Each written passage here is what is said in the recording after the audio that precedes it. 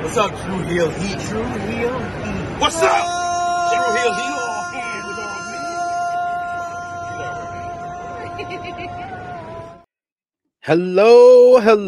Hello. It is me, your True Heel Phenom, SP3. We are live on the True Heel Heat, YouTube, Facebook, and Twitter for our WWE Royal Rumble 2024 review.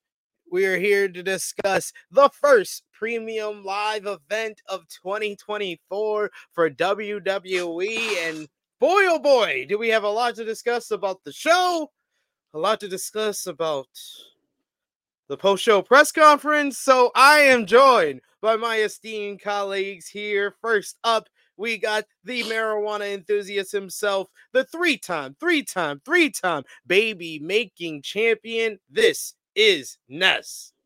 True Heels, what is the deal? Glad to be back on another review show with my good brothers.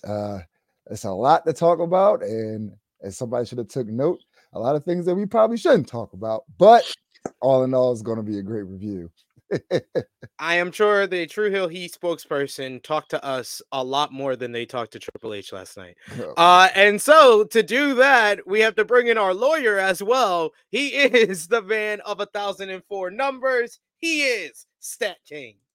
What's going on, guys? It's my first time on a WWE related True Heel Heat review since 2020, mid 2020. But like they said, or not they, but like one of my top 10 dead or alive once said, I can't make change sitting on a couch in Chicago, but apparently I could, because Vince resigned, and now I saw a little bit of the change that I was looking for. I'm finally back. So a little bit of the change. Punk was back and Vince McMahon left. That's all you needed. Listen, I asked for change, and they gave me some change. So here we go. That is fair. I am sure more folks will be joining us shortly to talk about WWE Royal Rumble. And I said the words, and it's like Beetlejuice. Someone has arrived, joining us. My new now more of a usual co-host than my other co-host of the True Heel Heat flagship podcast. He is Mr. Clutch, the True Draw, Josh. What the fuck? John is here. Yeah. I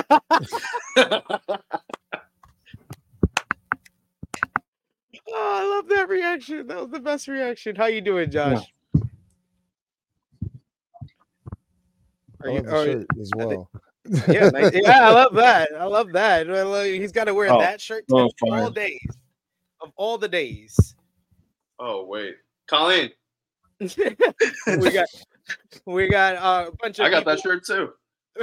We got a bunch of people already joining us in the chat. Remember to drop the thumbs up on this video. Share this video with all your wrestling fans, friends, and family on all your favorite social media platforms. If you are new to the True Heel Heat YouTube channel, hit that subscribe button, hit the bell to stay notified for all the great content here. And of course, sound off in the live chat. We appreciate y'all all for joining us live. So we'll try to highlight as many of your comments as possible. But of course, if you're feeling generous, you want to give back to what we do here, you can send a super chat donation. That is also important to what we do here. We're a self-funded channel, so every little bit goes back to the contributors that you see on screen with us here.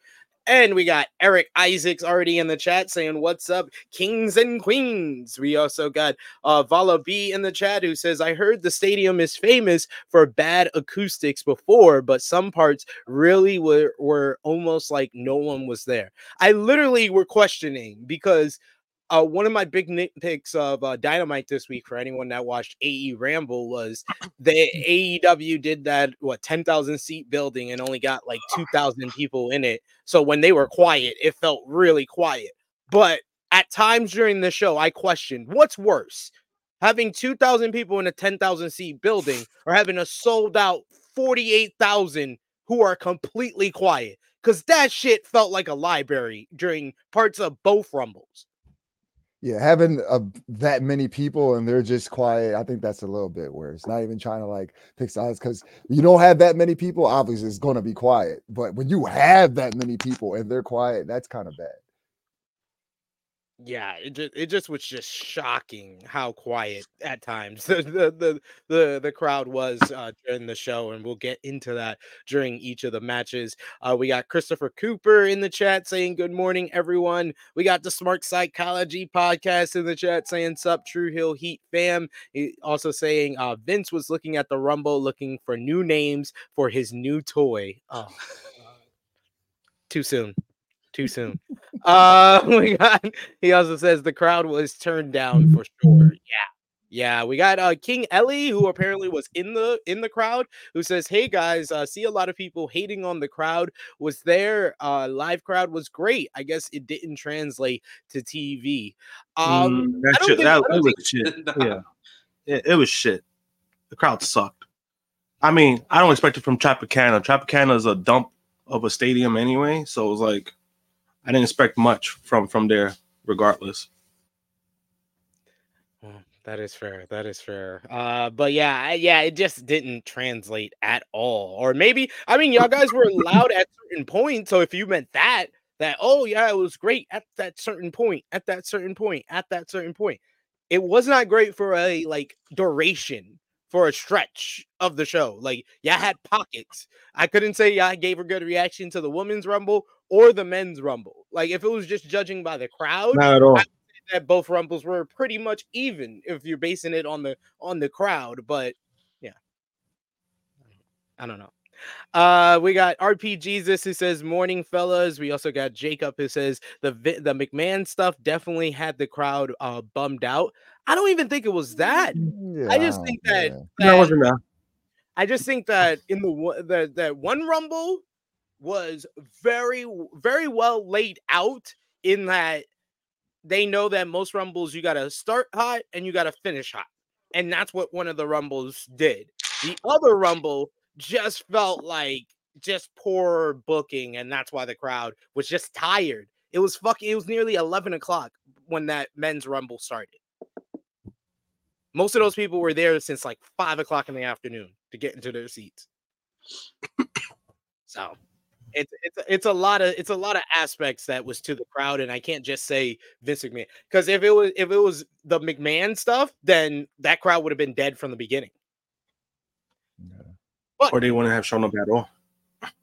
also before we get into the actual show, one word to give your overall thoughts on WWE Royal Rumble 2024, and then I think that we're not going to start with the show itself. We're actually going to go in reverse, and we're going to start with the press conference because I have a lot of feelings. That's fair. That's fair. I think that we got to get that out of the way first. But to give it a little bit of a touch of what we thought about the show, one word to give your overall thoughts, Nets. So I'm not gonna go with a word.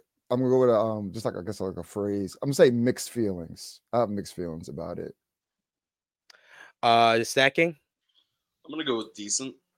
I think it had some good spots, good moments, but just and a lot of that was part of the crowd. But I would just say decent. Josh. I'm actually with Ness. It's pretty mixed overall show.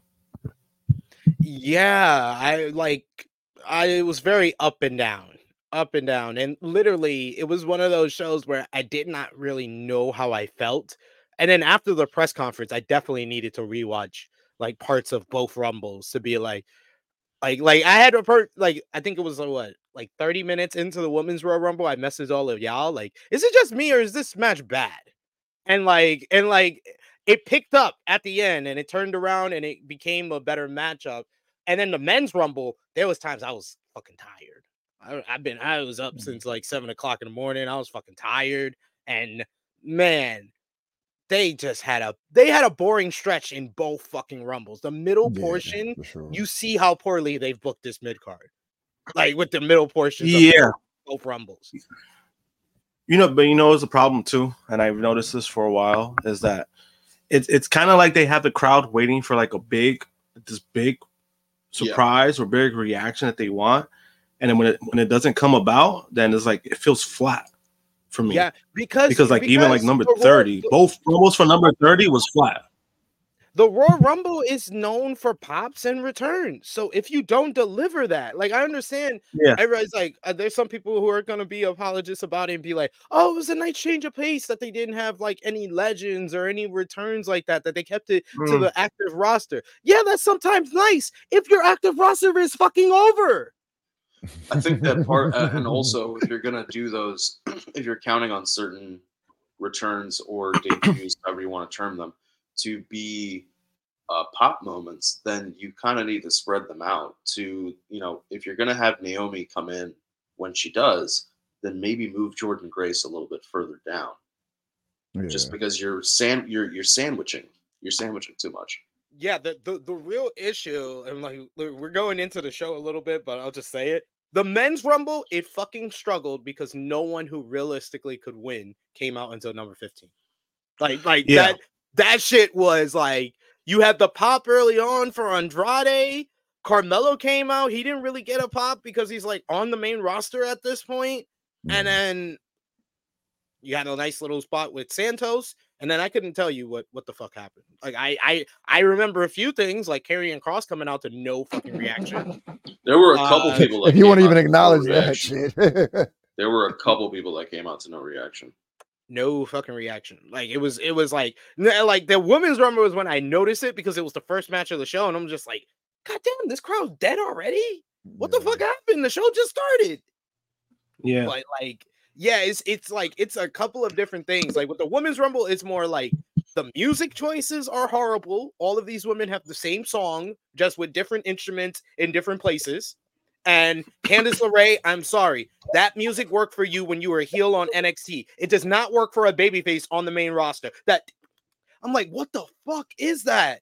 Like, that is not a babyface theme song. Like, there was just so many things that were just bothering me with that women's Royal Rumble as far as like the entrances and the crowd being dead. And then it picked up with Jade. I see a bunch of people. Yeah, it had. But then also, too, what bothered me about the match, too, is that there was a few botches that were kind of like, it started becoming too noticeable. We're going to get into it when we actually talk about the matchup because I will, all the botches I just describe as the Maxine Dupree portion of the show. Dude, it this is one of the few WWE shows that I was actively messaging with Jimmy McElrath.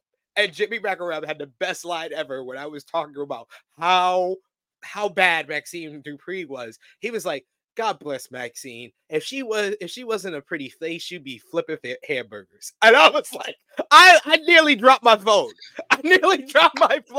She'd be flipping hamburgers. Bro, commentary. Even Michael Cole was telling her like, the most I think he said something about like the most like improved or and then some shit like that. Right after that, I was like, is this motherfucker serious? I was like, oh no. She needs to be enrolled in remedial classes at Alpha Academy. Got it. Yo, it was just like, oh my God, this is like, you're not good in the ring, and then you're a Big Show doing the yes movement chants because you're just using Gable's gimmick to fucking get a reaction from the fans. But I'm glad I got that out the way, so I won't have to butcher it too much when we actually talk about the matchup. But there's someone else I wanted to butcher. Let's talk about this press conference after, because there was a lot of talk about the press conference, and you guys can continue sounding off in the live chat. We'll highlight a bunch of your comments. We'll read the ones out if you send a super chat donation, but we'll highlight a bunch of your comments here. But yeah, that press conference, there was a lot of talk about if WWE would even do it at all because of the news of Vince McMahon's departure, stepping down from the company for a second time following the horrific allegations that was in the lawsuit by Miss Grant, the former WWE staffer. And yeah, so Triple H did the press conference. There was a lot more talk as far as like criticism. It felt like it was to the first person who asked the question. And shouts out to Emily May, who's a very nice person, and she was put in a spot that nobody probably wanted at that time to do that first question. And she asked about Netflix, and it's a big news item for the week. But we did get the questions that we wanted from John Alba. Shout outs to John, who we've interviewed, had on the channel before.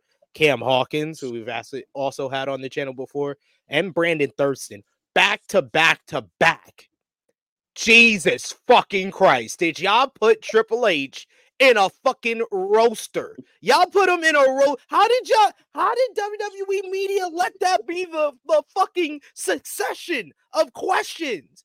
Like, first of all, John Alba is an actual journalist who's won a fucking Emmy. So you know he's gonna act. So I don't even know why you had him act. You smartly did not ask Nick Houseman, who Nick Houseman knew he was only gonna get one question. So he set it up to Cody, and he did it eloquently, and he did it very well. I want to give him credit for that. John's question was very well done. Cam's question was the best. It was very eloquently said, and it put Triple H in a place where he could have talked about how things are, and that is good, but how things are going to get better. And he did none of that shit. The Cam's question, his answer was everything. We'll do everything to keep them safe. That's as bad as Tony Khan saying AEW is the safest place in wrestling. That's as bad. But then it got worse when they asked him, did you read the lawsuit? And he said, in front of millions on Peacock, thousands on YouTube, and you can go back and watch it. He said, I didn't read the lawsuit. Ladies and gentlemen, we just saw public negligence in front of our eyes. Like, maybe John can explain it better than me, but I'm pretty sure that's like him admitting negligence. Oh, okay. So I'm asking you for clarification. All right. I was wondering when I'm like R-Truth. I'm just wondering when I'm getting tagged in. Hunter, I don't know if it's necessarily it, because I haven't fully watched the entirety of the press conference yet. I saw the Cody part. I haven't watched the Hunter's part yet. But for people expecting or people thinking that Hunter was going to say anything that meant anything, he absolutely was not going to, because you got to remember that a lot of people are forgetting that in the lawsuit, they're maybe thinking that it's only against Vince McMahon. It's not. There are multiple counts that are against WWE itself. WWE is a named defendant. He is an executive for that company. If anything that he says, especially live on air with WWE logos behind him, is tantamount to an admission. And it would be admissible. They could play that clip or read the audio transcript, enter it into evidence in court as part of a motion, part of a filing, and in court or during a deposition. So he's not going to say anything that's going to put the company in any form of a bad light. That being said, the idea of admitting that you didn't read the lawsuit. Now, I did see a quote, and like I said, I didn't watch it, so I don't know how accurate that quote is. But the quote that I saw was, I did not read it, and like Cody said, we were finding it out live.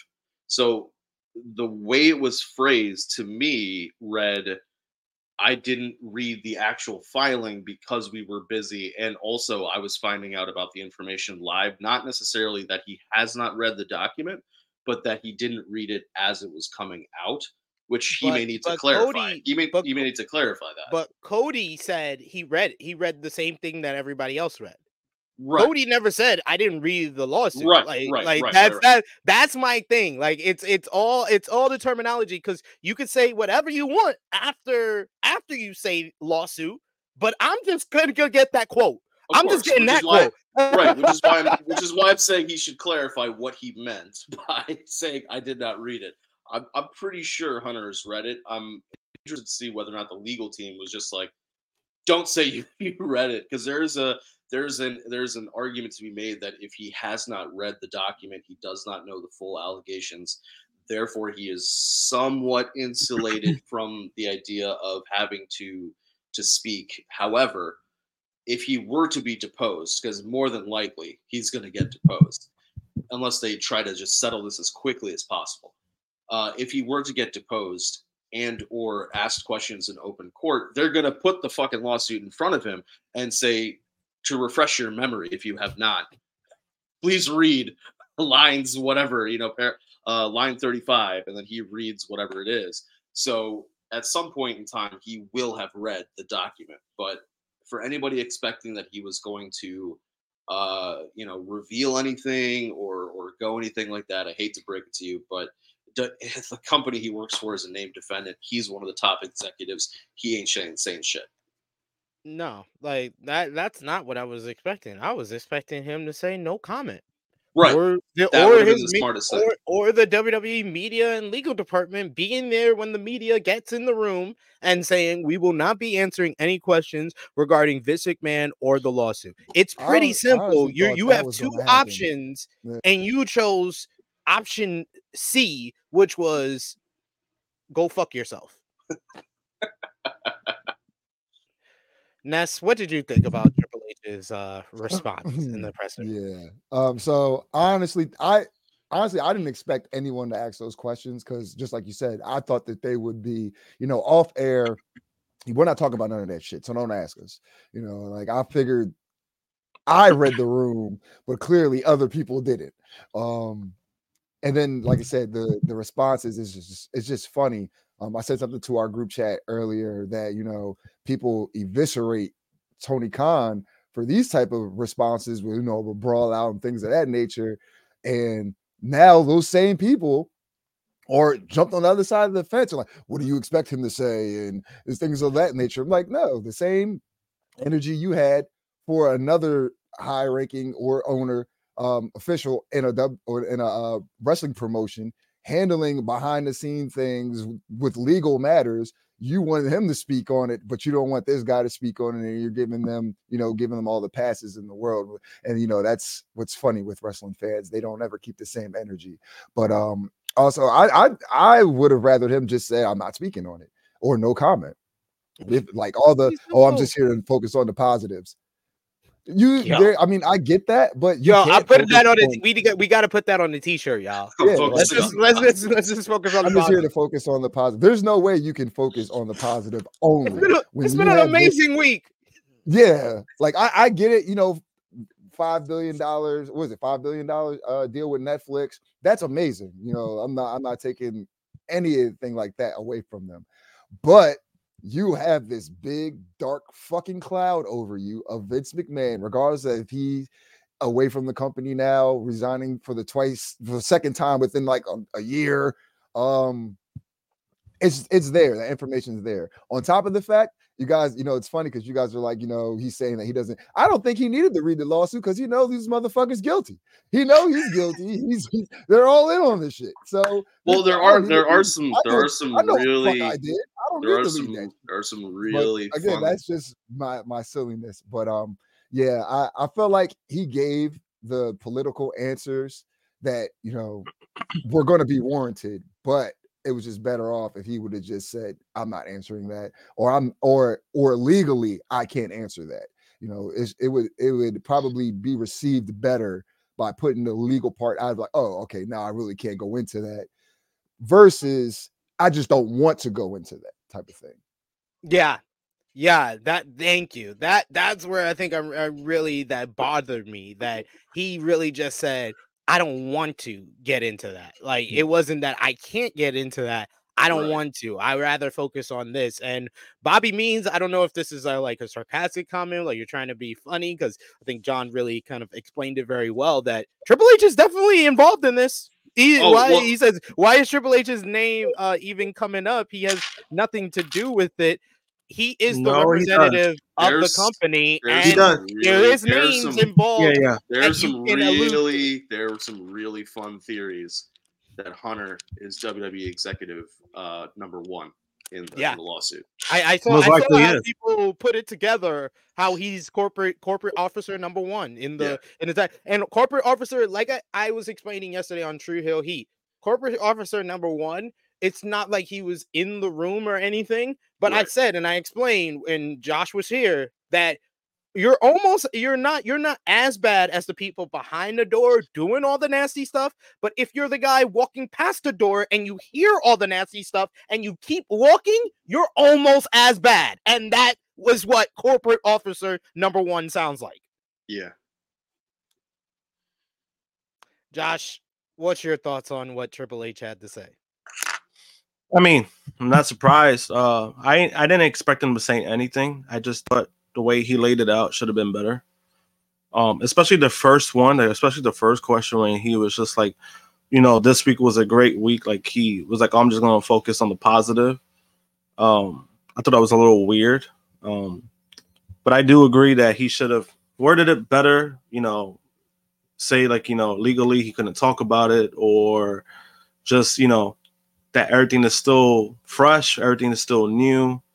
So, he was going to stay away from it. I think that would have been more presentable. But as far as people actually thinking Triple H has nothing to do with it, I mean, it's the company. The company is involved in the lawsuit. There were major titles that were mentioned in the lawsuit, and pretty sure one of them is his. And there's a breakdown to it that says, Chief Brand Officer number 1, number 2, number 3, number 4. So you're talking about multiple people that were answered without the names, and he's obviously part of it. He's the closest to Vince, so I mean, of course, he's gonna get those kind of answers. I mean, this is something I was talking to somebody yesterday about. They're trying to like hype this up about like, oh, day one without Mr. McMahon, and they're showing the video of Triple H walking to the arena, and I had to tell them, I was like, I was just like, I probably would have you wait to try to like brag about anything with Triple H as of right now, because he could still get, it's a very small chance he could still get the boot himself if he's not only involved, but he didn't do nothing to stop what was going on. That's just the reality of the situation.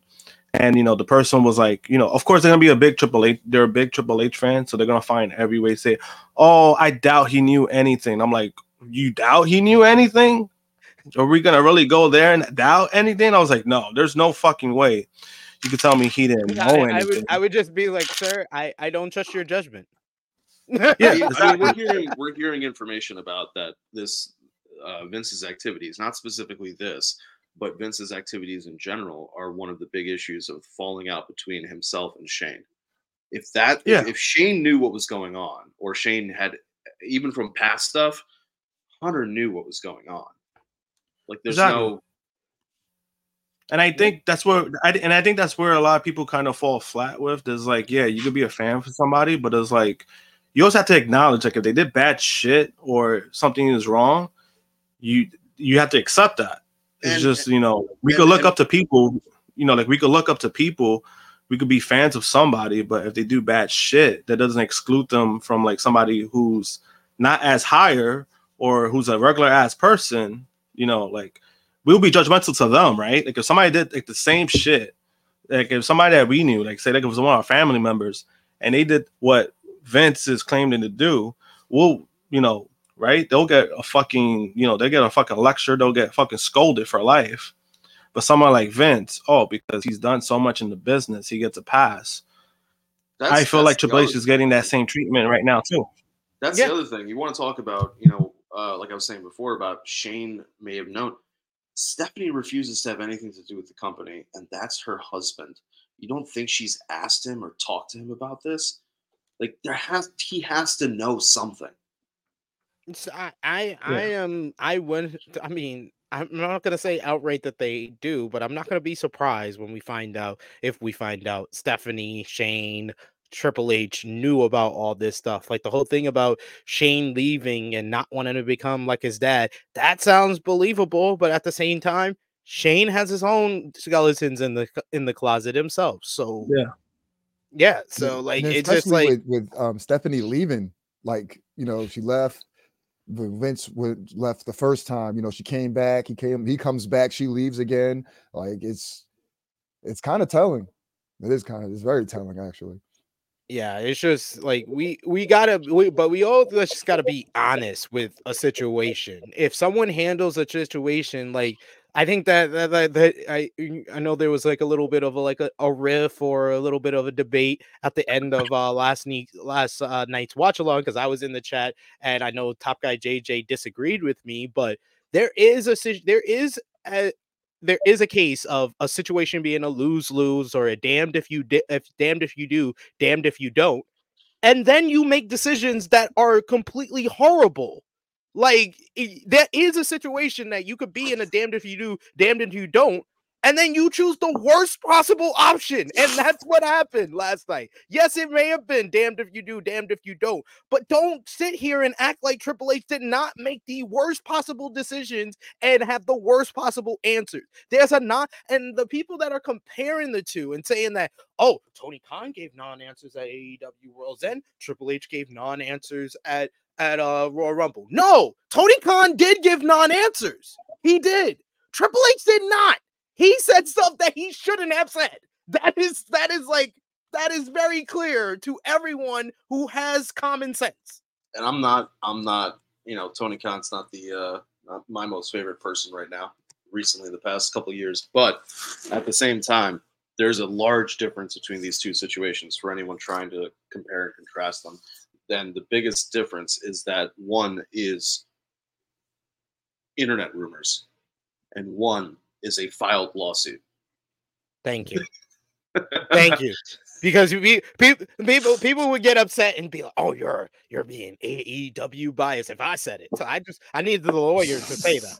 Oh no, and I have at this point I have zero AEW bias. So if I'm saying it, it means something. Look, he's back on a WWE review. When the fuck have you ever seen him on here? Exactly, man. This man's a homer now. He's trying to get retainer from WWE right now. Yeah, and he fucking lied too because he said he was not going back even when Punk came back, and he came back last night. No, I didn't. You full of shit. You full of shit. How did I? If I got proof. Whoa! I got proof. If I got proof, I got the receipt. If I came back when Punk came back, I would have been watching Raws all this time. Oh, so don't try to pull that with me because he's only been like on 3 Raws. All right, don't try to pull that with me. I don't even know how many Raws he's been on. We got Smart Psychology saying, hell, Linda knowing and not saying anything is wild. A lot of this is wild. I mean to be very blunt, I mean Linda's a dumbass to begin with. I mean that's why she loses. That's why she loses in her Republican races. So I mean, do we expect anything different from Linda at this point? Yeah, that's also true. She worked with Trump.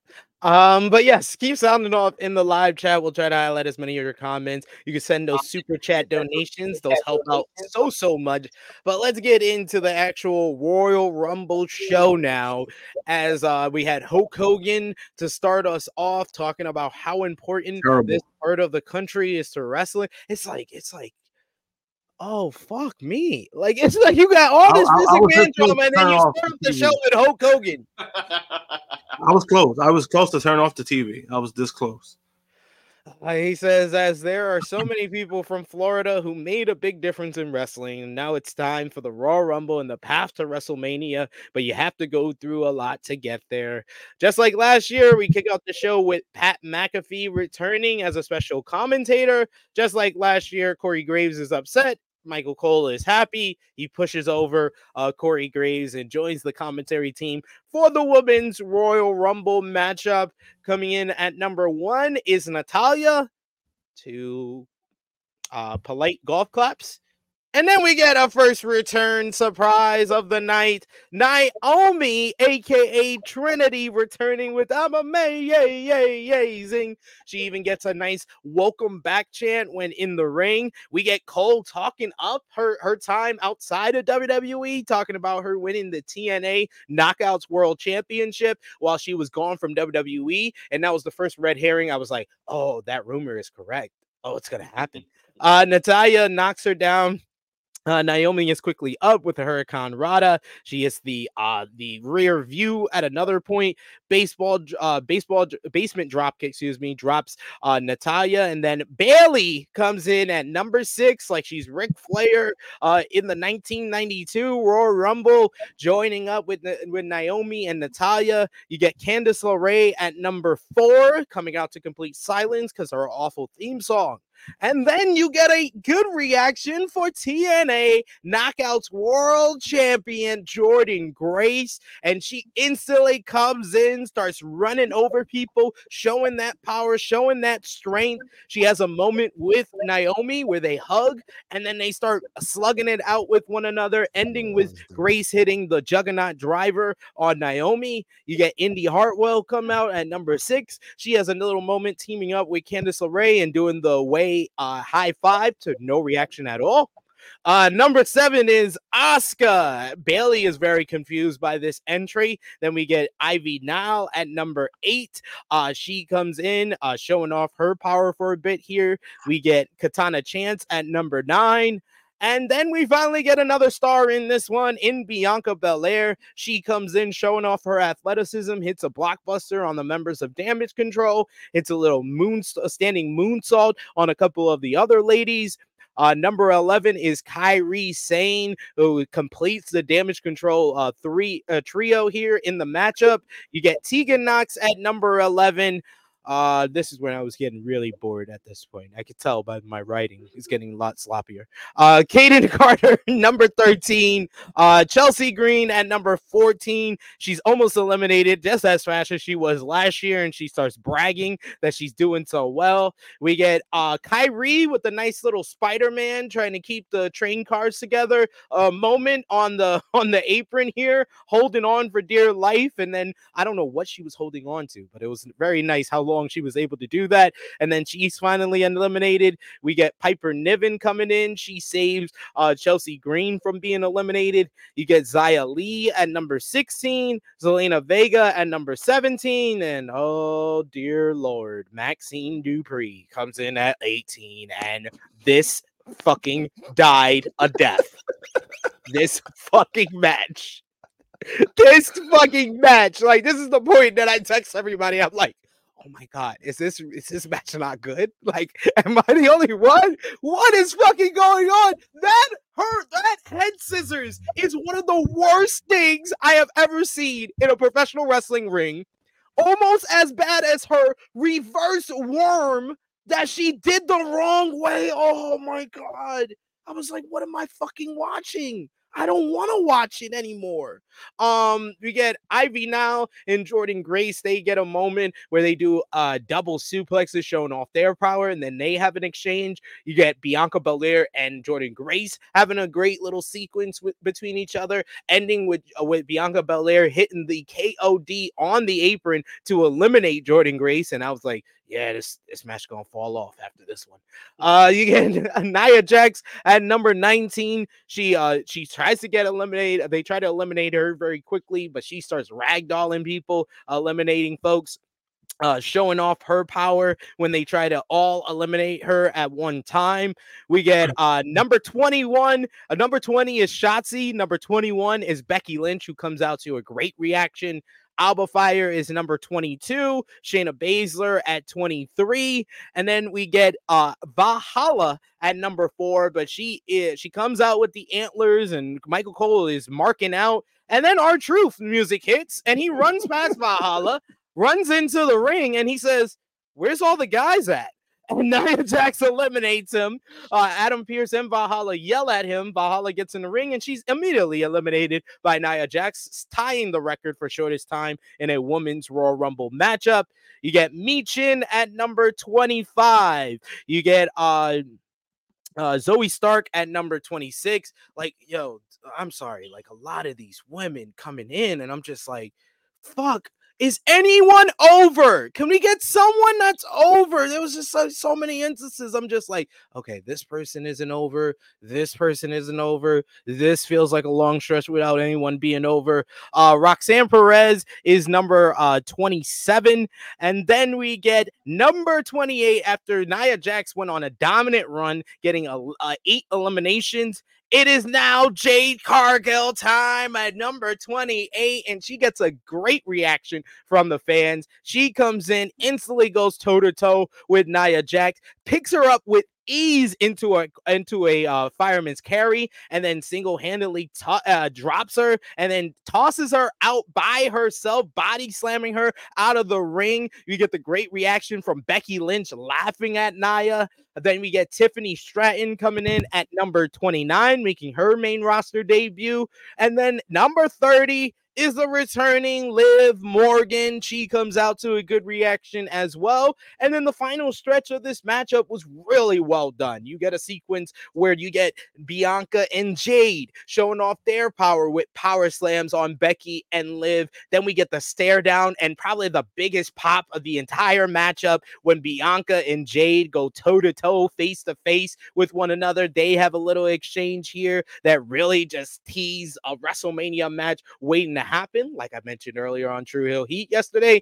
Then we get the final 7 where you get Jade eliminating both Naomi and Becky Lynch single-handedly. Then you get Bayley taking advantage of Tiffany Stratton holding on to Bianca Belair's braid and kicking both ladies out of the ring. And then we get our final 3, Liv Morgan, Jade Cargill, and Bayley. We get a nice little like 3 to 4 minute sequence between these ladies fighting it out on the apron, looking close to elimination when Liv hits the Oblivion on Jade Cargill, eliminating her. And then Bayley takes advantage, kicking Liv off the apron to get the win. And not only that, winning the Women's Royal Rumble matchup, but setting the record for the longest time in a Women's Royal Rumble matchup, breaking the record set by Rhea Ripley last year. And that is the woman that she plans on taking the opportunity against at WrestleMania 40. Bayley finally points to the sign. Bayley finally gets a big win after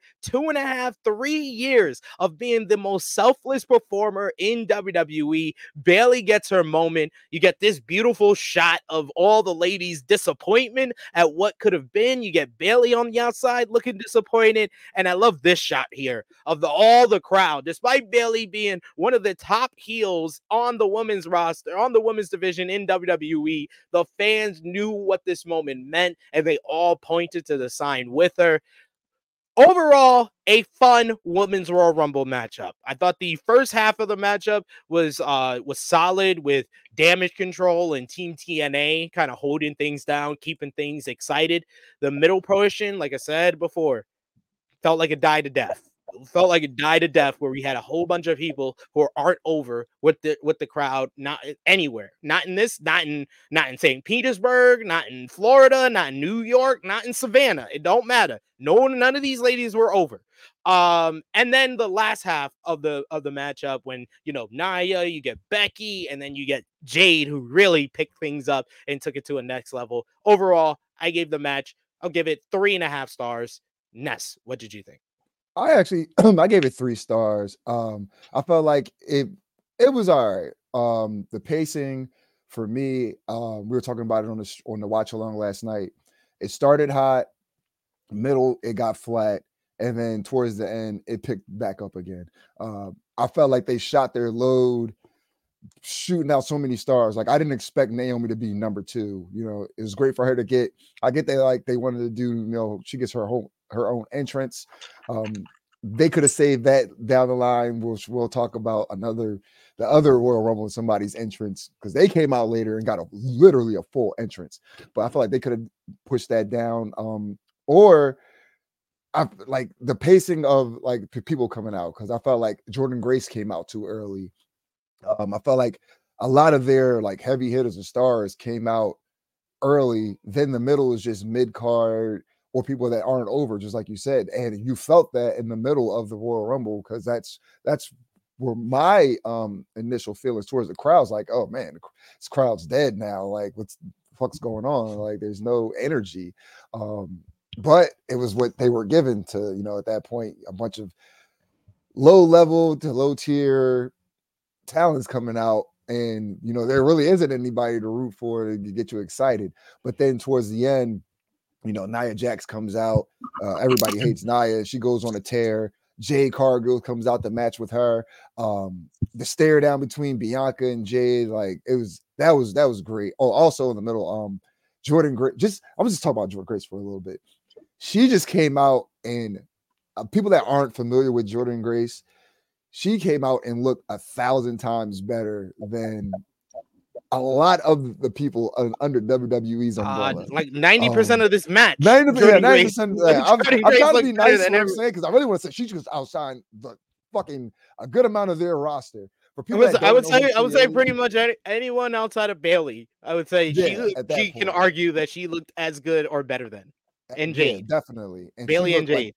And I don't want to be one of the people like, oh, I want to see her in WWE. Whatever, whenever that time comes, and if it happens, good for her, great for her. She's definitely deserving of it. But she looked like she looked like she belonged there. And it was definitely great to see for someone that, shout out to my good bro Chris G over at now the new Total Nonstop Blunts. It's just great that we've been following her career for so long, and just to have this moment. And it was great. It was great. I feel like, so fuck me, huh? I've worked with her. I know. I was just plugging the network stuff, our channel stuff. But like, yeah, it's great. But then like after that, like I said, the middle felt flat. Top guy JJ said it was like a wet, soggy sandwich, or it was either top guy JJ or Miss Chrissy Love. They just said like that middle part. Miss Chrissy Love, that's her go-to. That's her go-to. It was a shit sandwich. The middle part, and it definitely felt that. You can feel it. But again, towards the end, it picked back up. So I'm not gonna dump on the women. No pun intended. Long weekend for that term, sir. In that regard, but overall, I think it was solid for what it was. Given that stars in the beginning, stars in the end, the middle, you just had to deal with what you had to deal with. Overall, it was 3. And shout out to Bayley, much deserving. Another one of the 4 horsewomen getting a Royal Rumble victory, going on to hopefully have her WrestleMania moment. It's definitely deserving. Like you said, she's been very, very just putting everybody the fuck over. Just like mainly Bianca. Damage Control was pretty much a laughing stock for the majority of their return and their run. And a lot of that had to deal with Bayley eating pins, taking losses after losses. So now, like, I get that she's a heel, but everybody knows, like, we pretty much know what path that's gonna go. And I think that everybody's just ready for that to happen. That she like, even an oppressor, like, she was just so likable. And I'm like, I'm supposed to hate you because you're a heel, you're part of Damage Control. But it was just so like, you deserve this, and so shout out to her. And like, overall, it was a great feel good moment for her. And then like I said, the actual Rumble itself, I give it a 3 out of 5 stars. Stat King, what did you think about the Women's Royal Rumble match?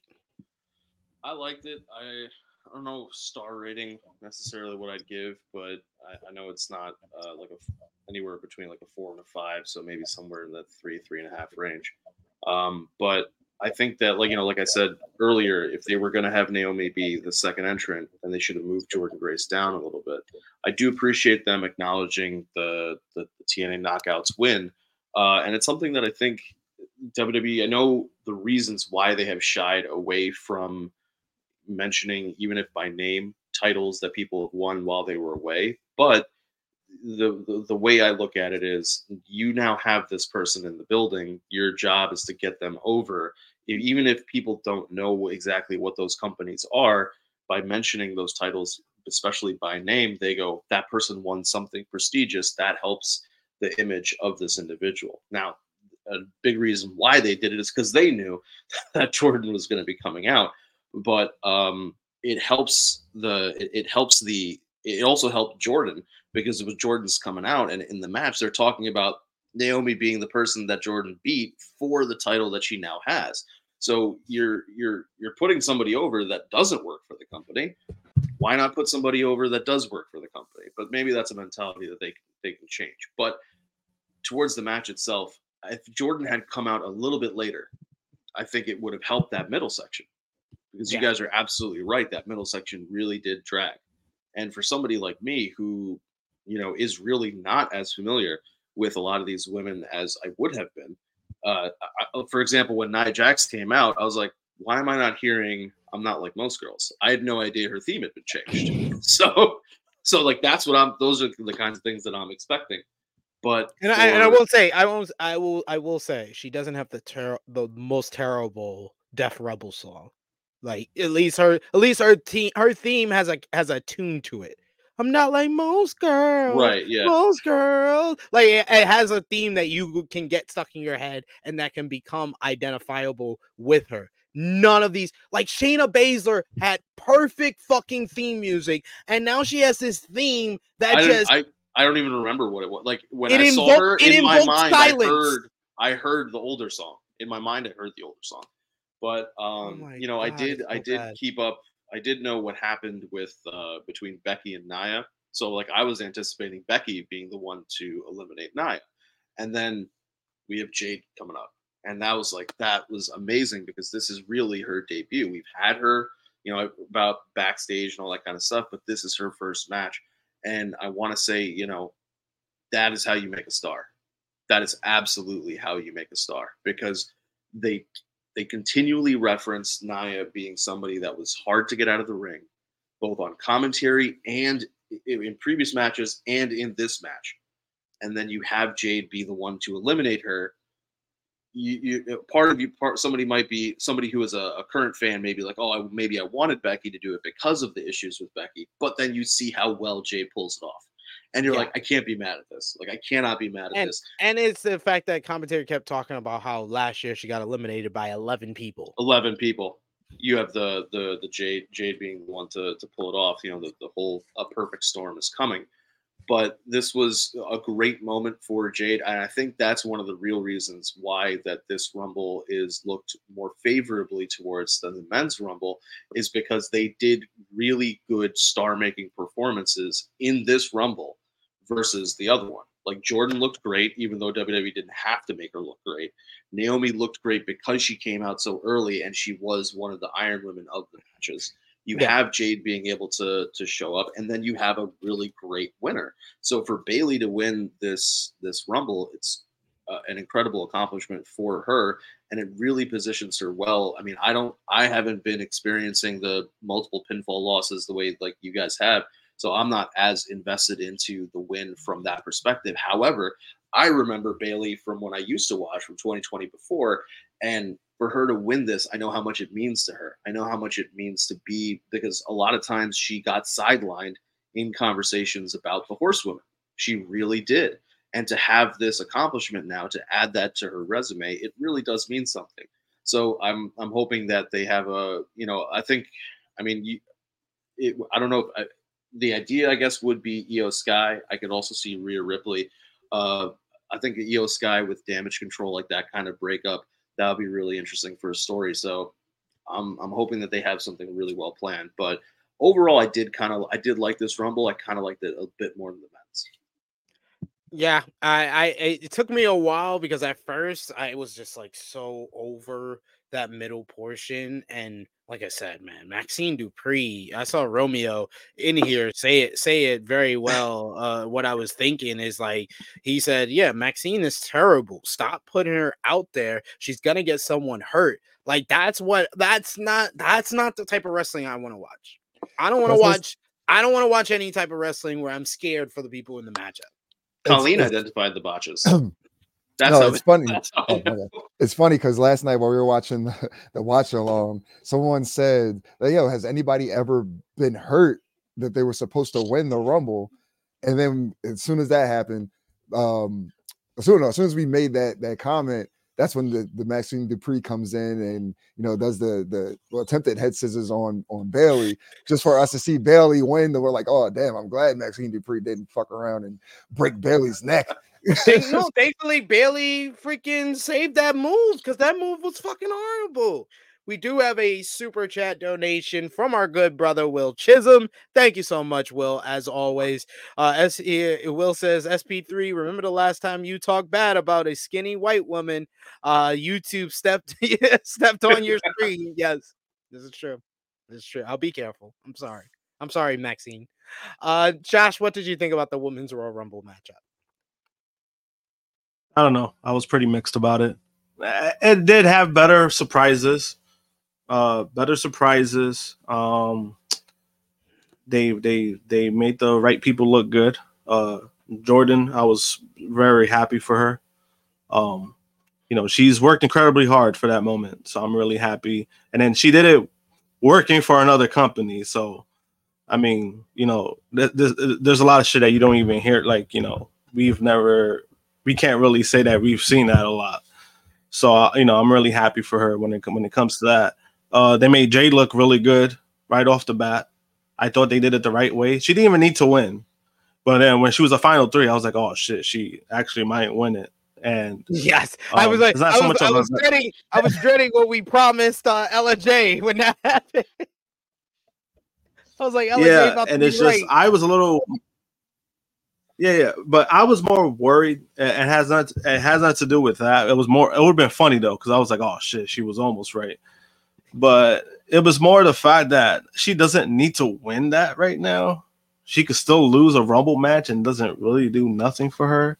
I know there were some people who were trying to say that, but I was like, no. Like, the problem is that she wins the Royal Rumble, you're already putting the fucking rocket ship on her, and then that defeats what Triple H said months ago. Like, no, we are training her to be ready. So you're telling me that you're gonna train somebody, and then all of a sudden she's ready after what, 2-3 months? All right, cool. But I do agree with like the placements were weird. And I think that's why it kind of like, for me, like, is this a Royal Rumble would I watch in its entirety? No, I would not watch it again when it comes to that. I'll watch it for the great moments, like the small pieces. But I do agree, like the placements were weird. Like Naomi came out a little too early, in my opinion. I thought she would have been good, like in the, like I said before, the 20 to 30, between like 20 and 30 section. She would have been great for that. Because you could still do the fucking entrance. They did it for Cody. I mean, I'm just gonna say it right now. But overall, it's not one of their best rumbles, but they did make people who needed to look good, they made them look good.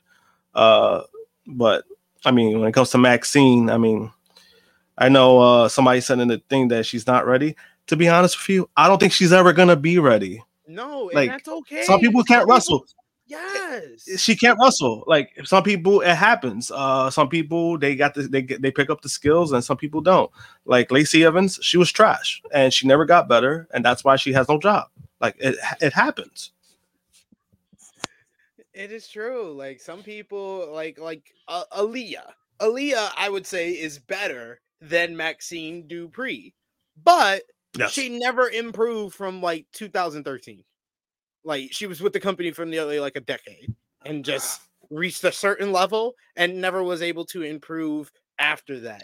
Maxine is like worse than her, and y'all are giving her reps in front of 2 to 3 million people.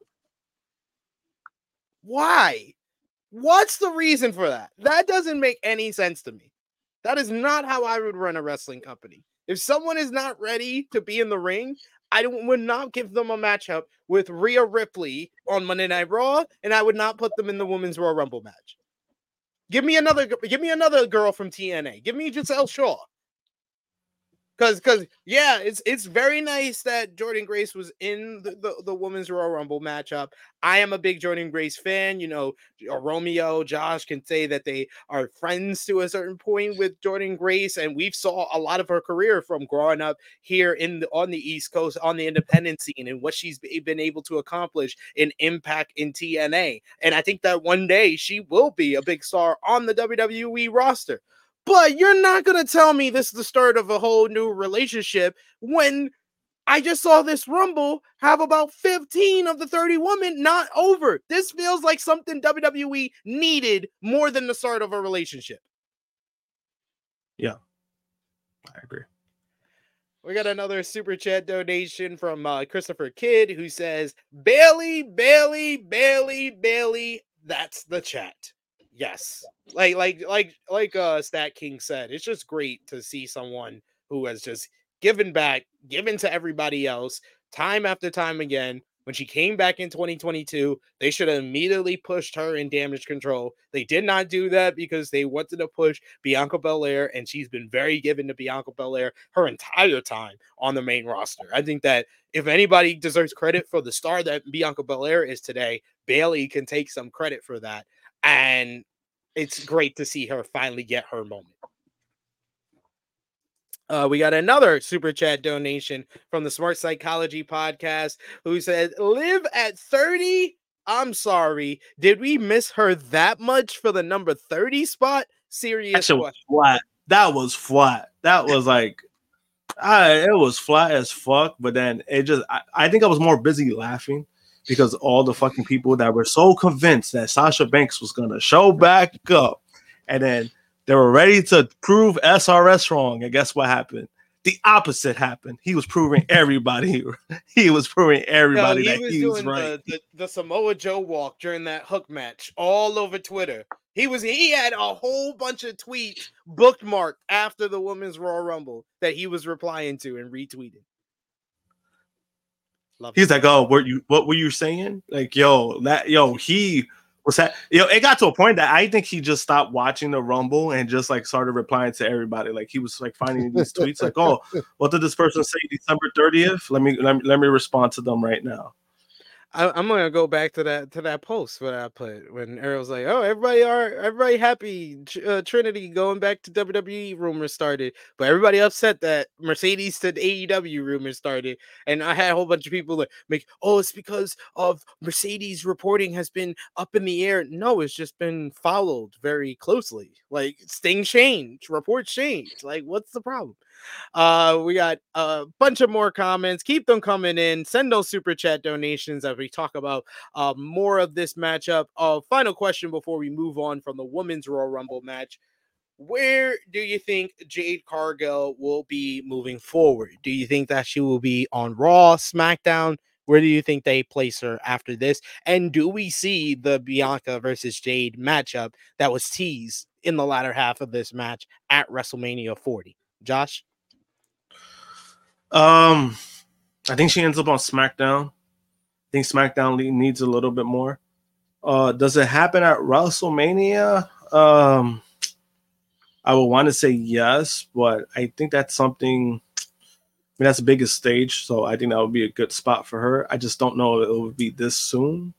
So it's like, for me, it's like if it happens, I'll be fine with it. But I also will be fine, like if there was to find a way to really have a really nice build up to it, because Bianca is a premium talent that they have there. So if you're putting Jade against Bianca already like this kind of soon, then what's going to be next for her after that? Then you basically have like no choice but to like put her in the prime storyline or going after the championship after that.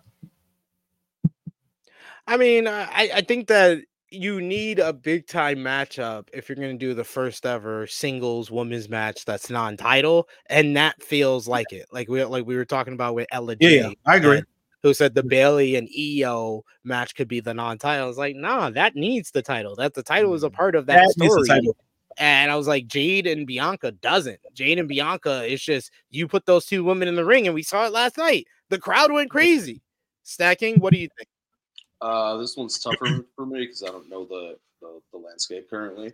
But as it comes to a lot of the women, all I will tell you is just to give you a nutshell of the talent discrepancy between Raw and SmackDown. Yeah. You watched the men's Royal Rumble, right? Yeah. No one after the number 14 was on the SmackDown roster. That's an actual. That's an actual legit stat, ladies and gentlemen. Then yeah, she should go to SmackDown. And like I don't know what the stat is. They spread it out a little bit better on the women's Royal Rumble side, but that was astonishing to find out this morning that after number 14 in the men's Rumble, no one was from SmackDown. Then yeah, I would say she should go to SmackDown. As to whether or not she should have the match with Bianca at Mania, I guess the question is ultimately if she's ready. Like we've seen her on, at the time, fairly large stages for AEW, and she did well. But the question really there has been she's never had to do promo battles. She's never had to interact from that perspective. So when she's going to go up against Bianca, you have to sell. I mean, you don't necessarily have to sell it that much from the promo, just because there are two like just physical titans, and you can just see it as soon as they step in the ring with each other, which we saw last night. But there does need to be some kind of promo battle. So I'll be interested to see how they pull that off in order to get to Mania. I think If they the want promo, That's a good point. the promo aspect, I don't think would be that big of an issue, just because like we kind of seen Jade already talk, and she's fine. So I don't think the promo aspect is the problem. I think we have seen Jade. I'm saying like, but let's not front, like Jade's promo style was very dependent on the AEW promo style of yeah. that No. pitch and stuff that like, she's not going to be able to say in WWE. Yeah, which I get, but it's more the fact like I'm not worried so much about like the promo stuff. It's more the in-ring stuff I'm worried about, because we've seen times where Jade gets very hesitant on doing spots that she's not comfortable with, and then she kind of abandons it. That's where I have enough faith that Bianca I'm more would be able to, I have enough faith that Bianca would be able to coach her and carry her both in the I mean to it, like when they're practicing and rehearsing or whatever, and in the match itself. When it comes to that, I get that part, but I'm saying there was parts that it was like her side, like of things doing, and she abandoned it. Even when she was getting help, she kind of just she backtracked on it. So that's something that she has to work on, and that's what I want to see. Like, a part of me thinks that you could save it for down the road, either Money in the Bank or SummerSlam. But SummerSlam is really far off, so I don't know if they necessarily want to save it for that. But WrestleMania may be a little too soon, but I trust the people involved more here than I would in a different company. Yeah, because I think you can honestly probably say that Jade really set up 2 potential WrestleMania matches for her because of the elimination on Nia Jax. Because her versus Nia are like, you have the irresistible force versus the immovable object. That's what WrestleMania's built God, on. do not do Nia Jax versus Jade. Yo, that match would be so bad. Oh, I want to see it now. I sold myself on how bad that match would be. Big man dog, come on, show your support. You know you love bad wrestling just as much as I do. You want to see this. We got another super chat donation from our good friend Will Chisholm. Thank you so much, Will. As always, he says the reports was WWE was trying to get other companies in the Rumble. How much you bet they went to Stardom and asked for Julia, and NJPW said, "You not slick." Well, Bushi Road more said, "You not slick," and yeah, it was like, your ass gonna have to wait till March when she out of her contract. That's what they done said to her. And then they went to All Japan and they said, "Nakashima, you want to be in the men's Rumble?" And he was like, "What's a men's Rumble?" he said, "I thought the New Japan Rambo was already over." Yeah, he's like, they asked me to be in the Rambo too. I said no to that too. Sorry. That would have been a terrible spot for them. Like, honestly, that would have been like so like, I don't know. I wouldn't have done it, but I get why they would have want more companies involved. It's just with that kind of crowd that was there last night, that shit would have been a wet fart for them to come up. I will say this, towards the Rumble itself, I would love to down the road, like many years from now, that it turned into a little bit more of a celebration of all wrestling. You could still have a WWE person win, but have more people from other companies. And I think Hunter may be more amenable to that than Vince would. But it still would wind up as the same thing, though. I know, but it's just more the idea that we're going to reach out more to other companies for the purpose. Yeah, that's what Forbidden Doors for. well, I did see that about what Hunter said about Forbidden Doors. I get what John is saying. It's just that when it comes to that, is like when you already know the winner is going to be within the company, it kind of defeats the purpose of it. That's how I view it. Yeah, that's why I'm never optimistic about any company partnering up with WWE, because I'm just like, it's just me being hopeful. That's just me being hopeful for this. I'm sorry. 30 years of watching this company, it's just it beat the hopefulness out of me. But yes, let's talk about the second match on the show for the undisputed WWE Universal Championship. Roman Reigns defending against 14-time champion Keith Orton, Randy Orton. You had the former WWE champion 2 times over, AJ Styles, LA Knight, the megastar, as well as Roman Reigns here. And this matchup, I thought it would, this is Roman's first time in a fatal 4-way matchup, and he had a lot to live up to because the last time Roman was in a multi-man matchup defending his title was the famous matchup at WrestleMania 37 against Daniel Bryan and Edge, Adam Copeland, and Bryan Danielson, which is still arguably the best match of this entire 3-year Roman Reigns title reign. So early on, we get the baby faces attacking Roman, taking him out of play. Then we get Roman finally taking control of the ring. He's beating down on LA Knight for a long time. And then finally Orton comes in. He starts nailing some RKOs. He catches AJ coming off the ropes, hits him with one, hits LA Knight with one, catches Roman with a perfect RKO as Roman jumped at him with the Superman punch. He has to cover 1, 2, and then I saw a tweet last night that was just like, yeah, that's kind of similar feelings that I have because I have the same type of feeling whenever this happens in a Roman Reigns matchup. But someone, and I think it was Lyric Wrestling, shouts out to her, said Solo Sikoa is the American equivalent of House of Torture. And yes, that's what it's starting to feel like. It's starting to, I get that feeling when he comes out and this shit. Oh my God, I've never yelled at the fucking TV. Because I saw people in our chat last night saying, oh my God, LA Knight was pinning Randy Orton. No, that's not the point. That's not the point of all of this, because that's a double pin. If the referee counts, no one wins because both guys' shoulders are on the mat. Roman stood there for like 15 seconds. He could have won. What the fuck are you doing? Why are you confused? Why are you confused that motherfuckers are stacked together? That's what you said. You wanted the fucking go. What the fuck, yo? That shit, I am. Oh my God. You know, Sid is yelling when he goes in and out of his mic. Oh That's how my you know. God, yo. What the fuck? He just stood there for a good 15 seconds like a fucking idiot. AJ Styles comes in with a phenomenal forearm. He stacks Roman on top of everybody and gets a near fall as everybody kicks out.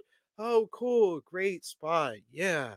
Solo Sikoa goes through a barricade on the outside. AJ Styles starts going crazy with some steel chairs. We get a spear to Orton. Styles is going for the phenomenal forearm, but LA Knight gets thrown into the ropes, and then he gets speared. No, he gets a Superman punch. Styles gets speared. Roman wins. Fucking bore. 2 stars. Stat King. I'm with you with 2 stars. This felt like pretty anticlimactic. I mean, we knew who was going to win. This was fairly obvious, but I have a lot of practice with this with Ring of Honor because we always know who's going to win a Ring of Honor match these days. But the question is, can you make it a little bit believable that the other person or other persons could win this match? And they really, I don't think anybody really came close to this except for Orton. For Orton. Yeah. Orton on that RKO because that RKO was great. It was well nobody done. Felt believable. And then Evil came out. We saw at least for me, a renewal of one of the greatest rivalries of all time, Randy Orton versus an announce table, which was fun for me.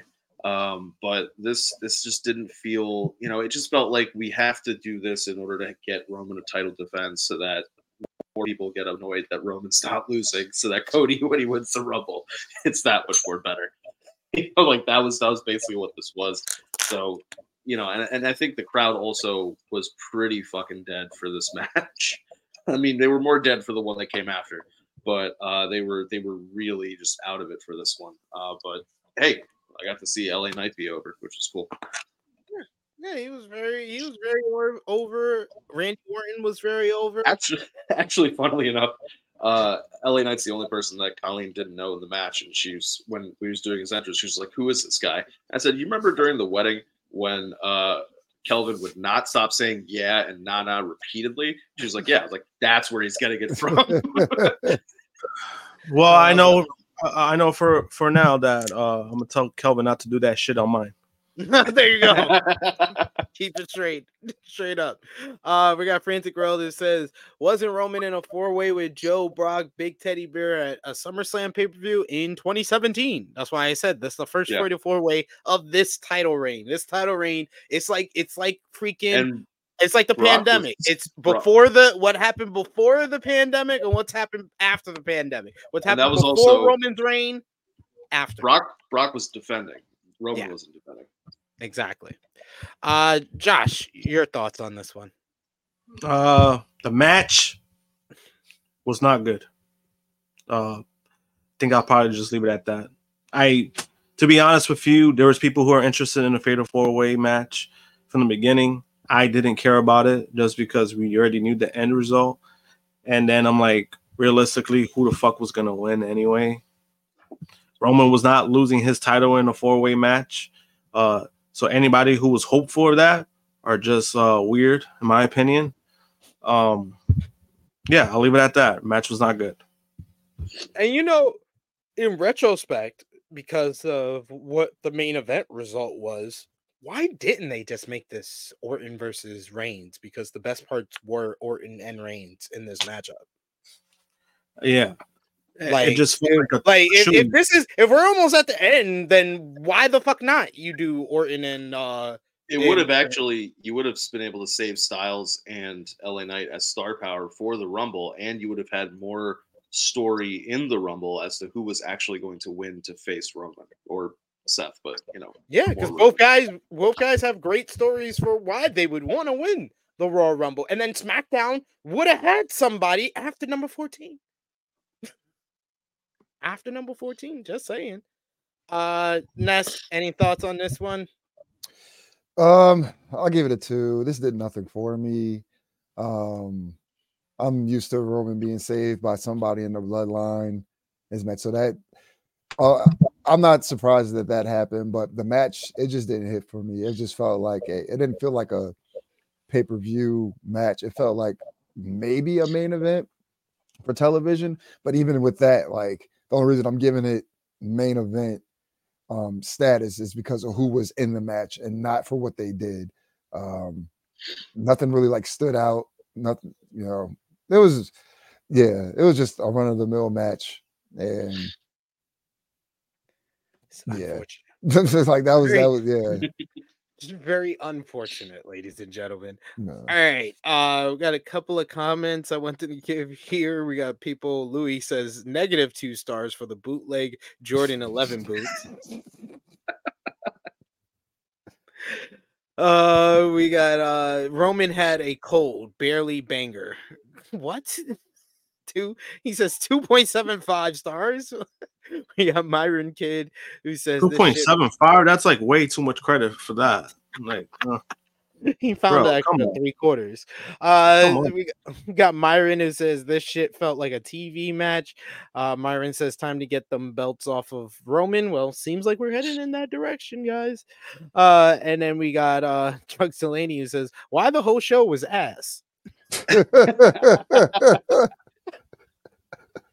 I'm sorry. That shit was a great comment. That's a great comment. We got Queen Monet said I saw a lot of people saying this on Twitter. They better not do Solo versus Orton at Mania. That would die a fucking death. If you did not watch their SmackDown match, oh my god, their SmackDown match a couple of weeks ago, I was like, is Orton still injured? That shit did not get out of first gear. Please do not do Orton versus Solo. Please, man. Am I the only one who feels like this is about Solo, that it feels like he has not progressed in a year? He hasn't. I think there's a lot of what they do with Solo is that they basically cover up with like his heater gimmick. Certain things like they do a good job covering up his flaws, but I think now it's starting to become more noticeable. That's the problem I'm seeing with Solo. Yeah, I it just think like seems like he's once getting exposed. if he ever gets away from the bloodline thing, I think then he'll progress more because he's in the same role. Like all he does is come Nah, out. to be honest, honestly, even if you take him out of the bloodline, I think that would be worse because it will expose more of his flaws. I think that would be the bigger issue because he can't talk.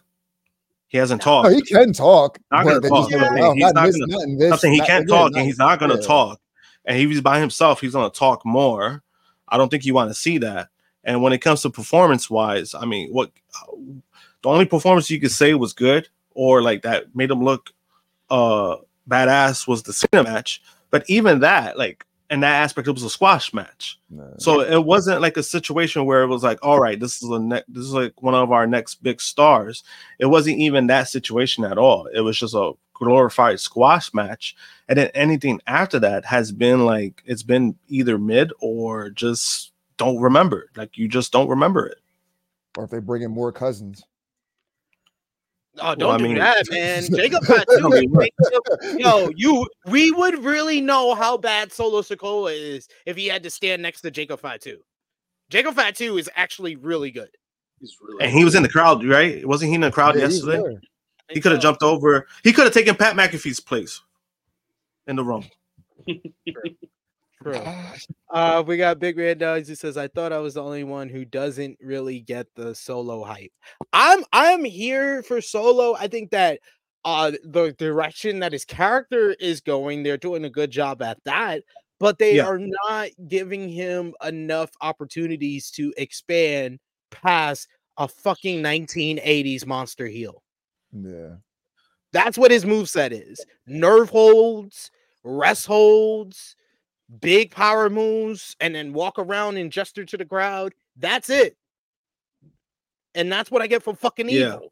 And then even now, and then even now with Solo, like remember how everyone was pushing the narrative like Solo should be the one that should end like Roman's reign. I was like, no, I'm further from that, to be honest with you. It's like, no, he shouldn't be because he has too many flaws for my liking, and then company kind of sees that too, the way they've been using him. That's just what it is. Yeah. We got Drugs Delaney who says Solo has been in neutral since Jay left, split him from the line, and put him with Jacob and Zilla. No, he does not need to be with those guys. Those guys will make him look bad. He will clearly look like the third or second best guy in that group. We got Queen Monet saying Solo was 1000% better in 1000 times better in NXT to me. His character was even more interesting in NXT to me. Yes. The Street Fighter is more interesting than Enforcer. It just is. Not a no-brainer here. We got Smart Psychology says, oh, that match would be pleasing and horrible to the eye at the same time. It's a perfect storm. There you go. Absolutely. All right. United States Championship was up for grabs next.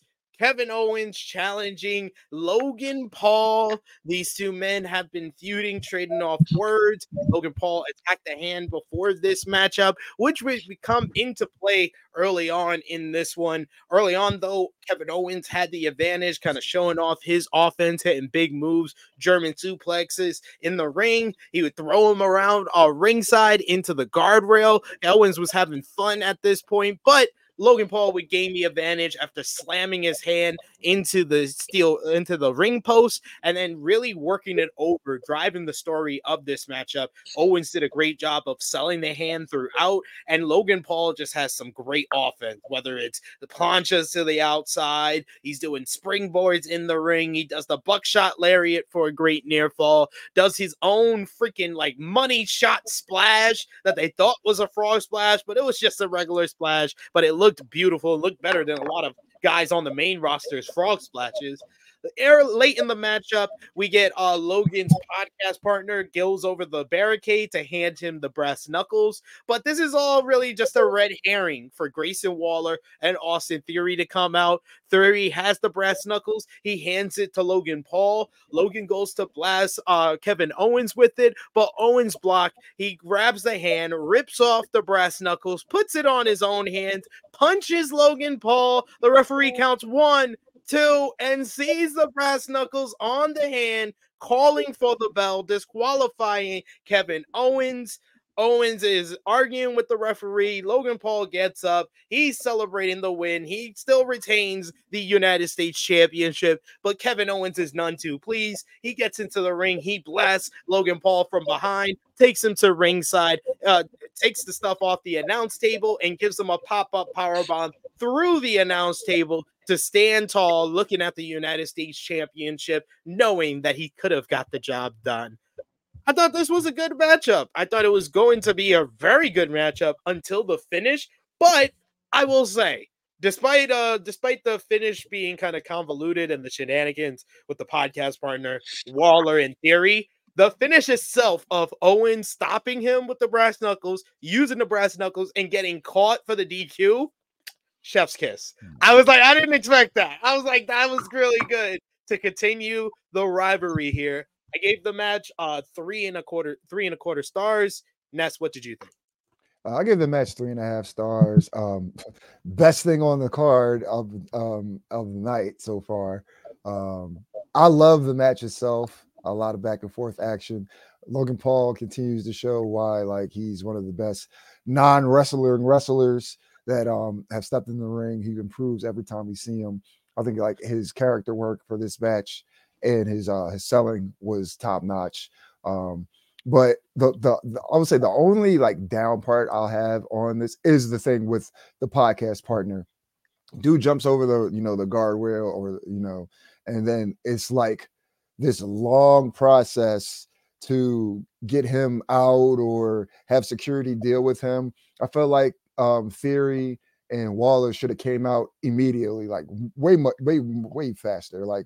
I get the suspension of kayfabe and things of that nature, but that took too fucking long.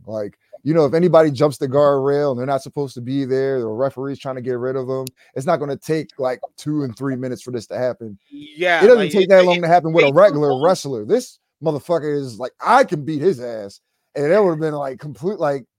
There's no way that this little guy, is taking up so much time for you guys to get rid of him. I just felt like that, and then it distracted from the matchup as well. It did. Yeah,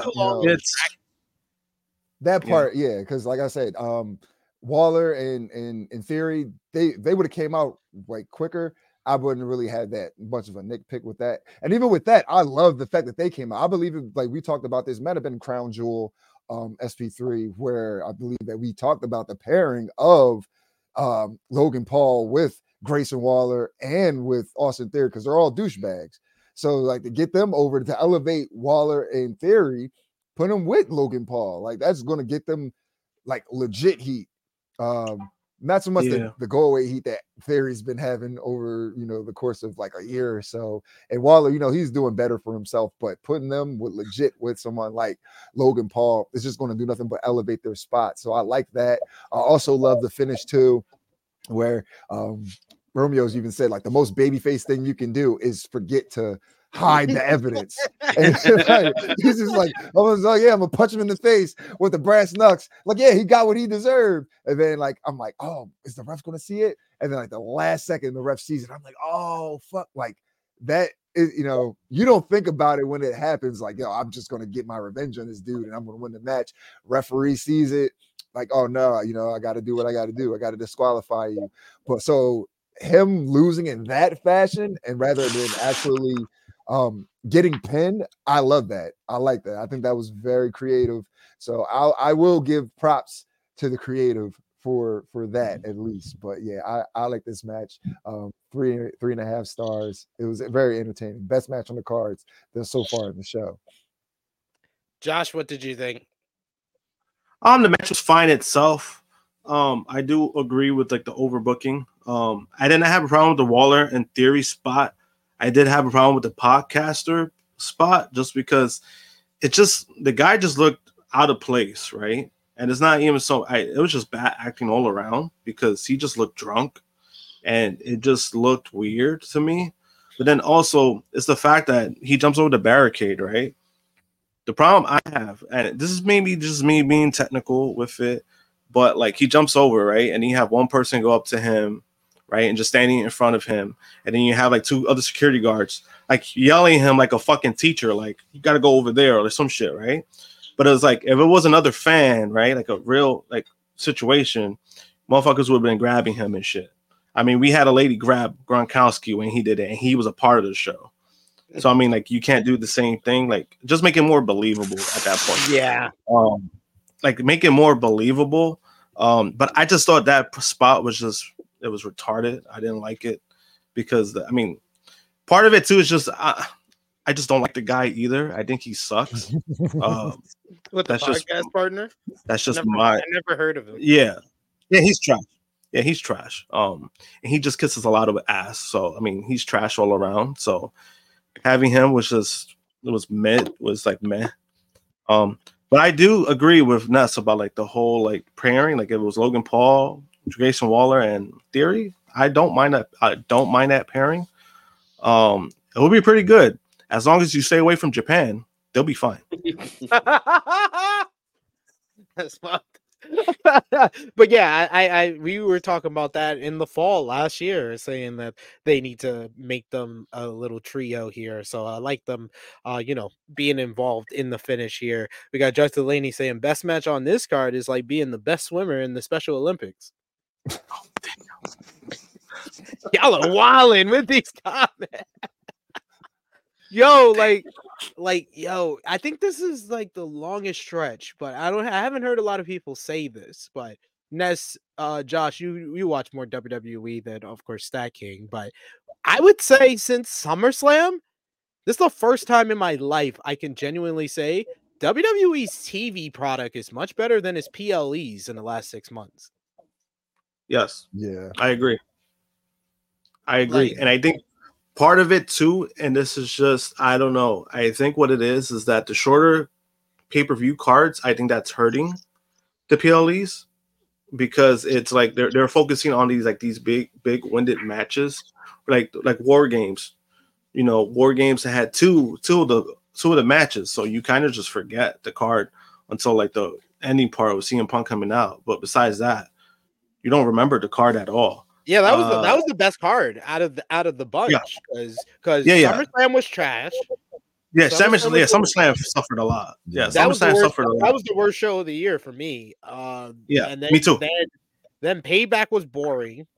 Fastlane was kind of there. Like you were on that review, Ness, and I said the same thing. I was like, fun but inconsequential. And the more that time has passed, it's become more inconsequential.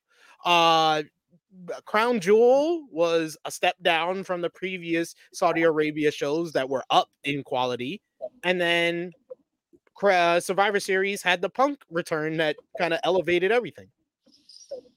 And then this show, which was not good. Yeah, I think it's the short. It's just my opinion. I think it's the card itself. Because there was only 4 matches yesterday. It was only four matches. You usually get 5 or 6 before the Rumble. Still a 4-hour show. Yeah, and that's an hour per I think match. I understand when people say, "Oh, I want all the matches to get time and space." There's a little bit too much.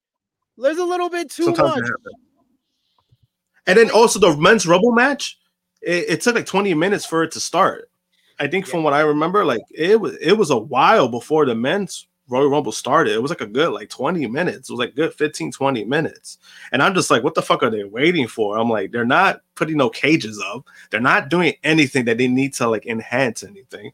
So it was a little weird. Like that alone was kind of like, I'm like looking at the time, I'm looking at the commercials and I'm like, all right, the show's going to end at this time. But I'm like, shouldn't it just start already? That's a good hour and some change left they got for the match itself.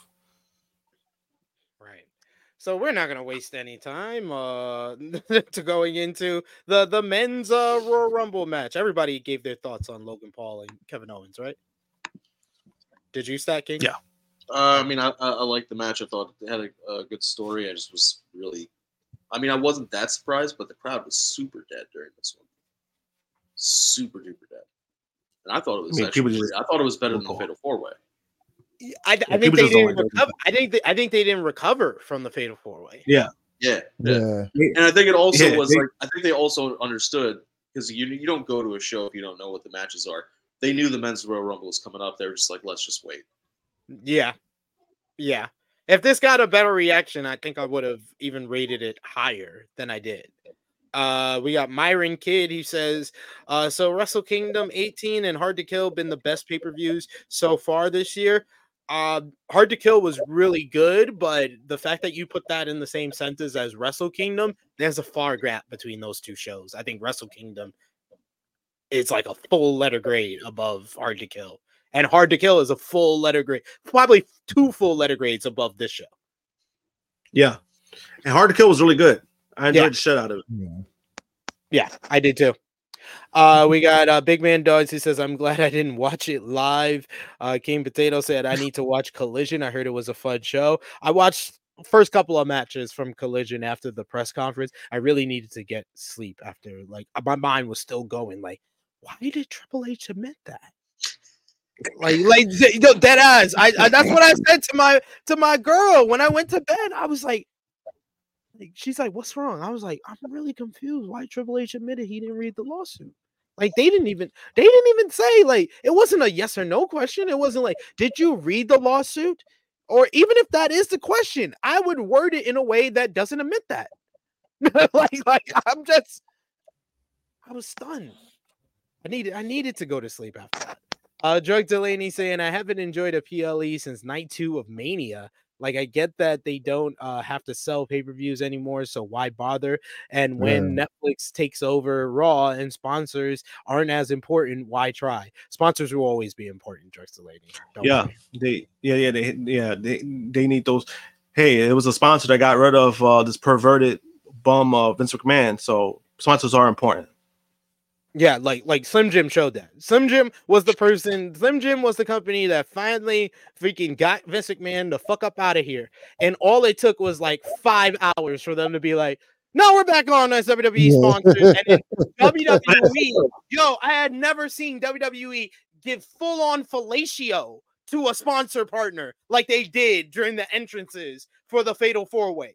That was full-on fellatio of a sponsor. Like, they were like, Slim Jim, here's an entrance for LA Knight. Yeah. Here's some kids that got a Slim Jim call.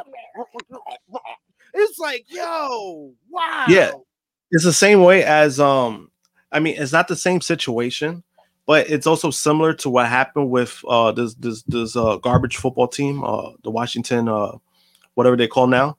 When they were forced to change their name, the only reason why they forced it is because sponsors and licensing companies started pulling their deals away from them. That's why they were forced to change their names.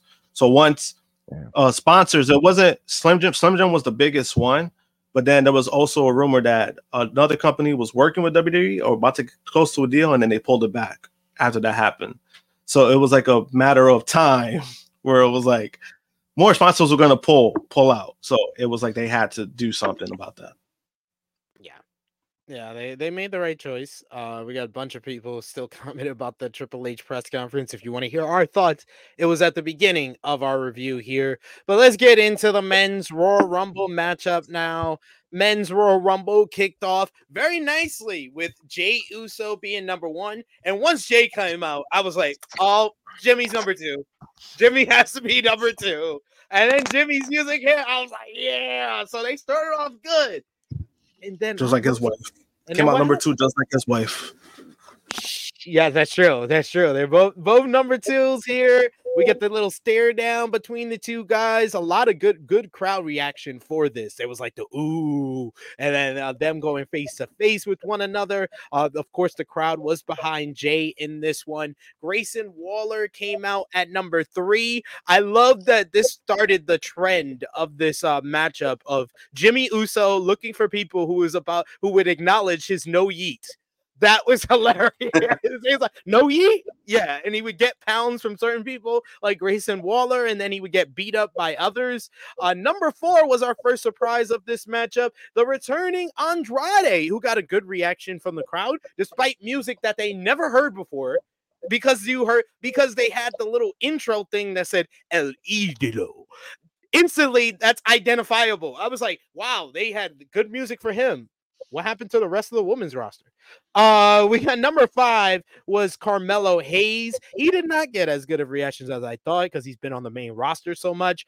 Shinsuke Nakamura was number 6. He did get a good reaction with people singing his song. Despite after singing his song, they did not care about him though. No. Carmelo Hayes eliminates Grayson Waller for our first elimination. Santos Escobar comes out at number 7. He starts going at it with Nakamura and a few others. It looks like he's about to go at it with Andrade. They have a little stare down, but then Escobar hugs him and wants to give him a pound and wants him to join Legado. Tells him to put his fist up, but Andrade's not interested, so he attacks him. Karrion Kross comes in at number 8 to silence. But he does join the No Yeet Nation with Jimmy Uso. Dirty Dom is number 9. Number 10 is Carlito. Dirty Dom got massive amounts of boos for sure. Carlito did not get much of a reaction at all. Did not. No, not at all. It's time for an apple spit, though. The fans reacted to that. He spits the apple in Santos' face and then eliminates him. Number 11 is Bobby Lashley. He comes in with some spears, a spine buster. He's left to stare down with Dominic Mysterio, goes after him. He eliminates Carlito, and then he spears Karrion Kross and eliminates him. AOP come down. We get a bunch of people trying to eliminate Bobby Lashley with the referees distracted. Karrion Kross eliminates Lashley, and then a huge brawl breaks out between the Street Profits, Bobby Lashley, and the Final Testament. Meanwhile, Ludwig Kaiser comes down at number 12. Number 13 was Austin Theory. Him and Carmelo Hayes go at it for a bit. Finn Balor is number 14. Jesus Christ. Like, this was a lot of people that are like mid-card people or could be main eventers, but are just not.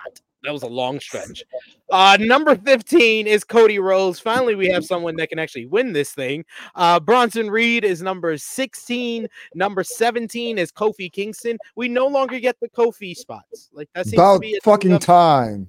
Retire. It was time. It's time. Retire that shit. It's a thing of the past now, guys.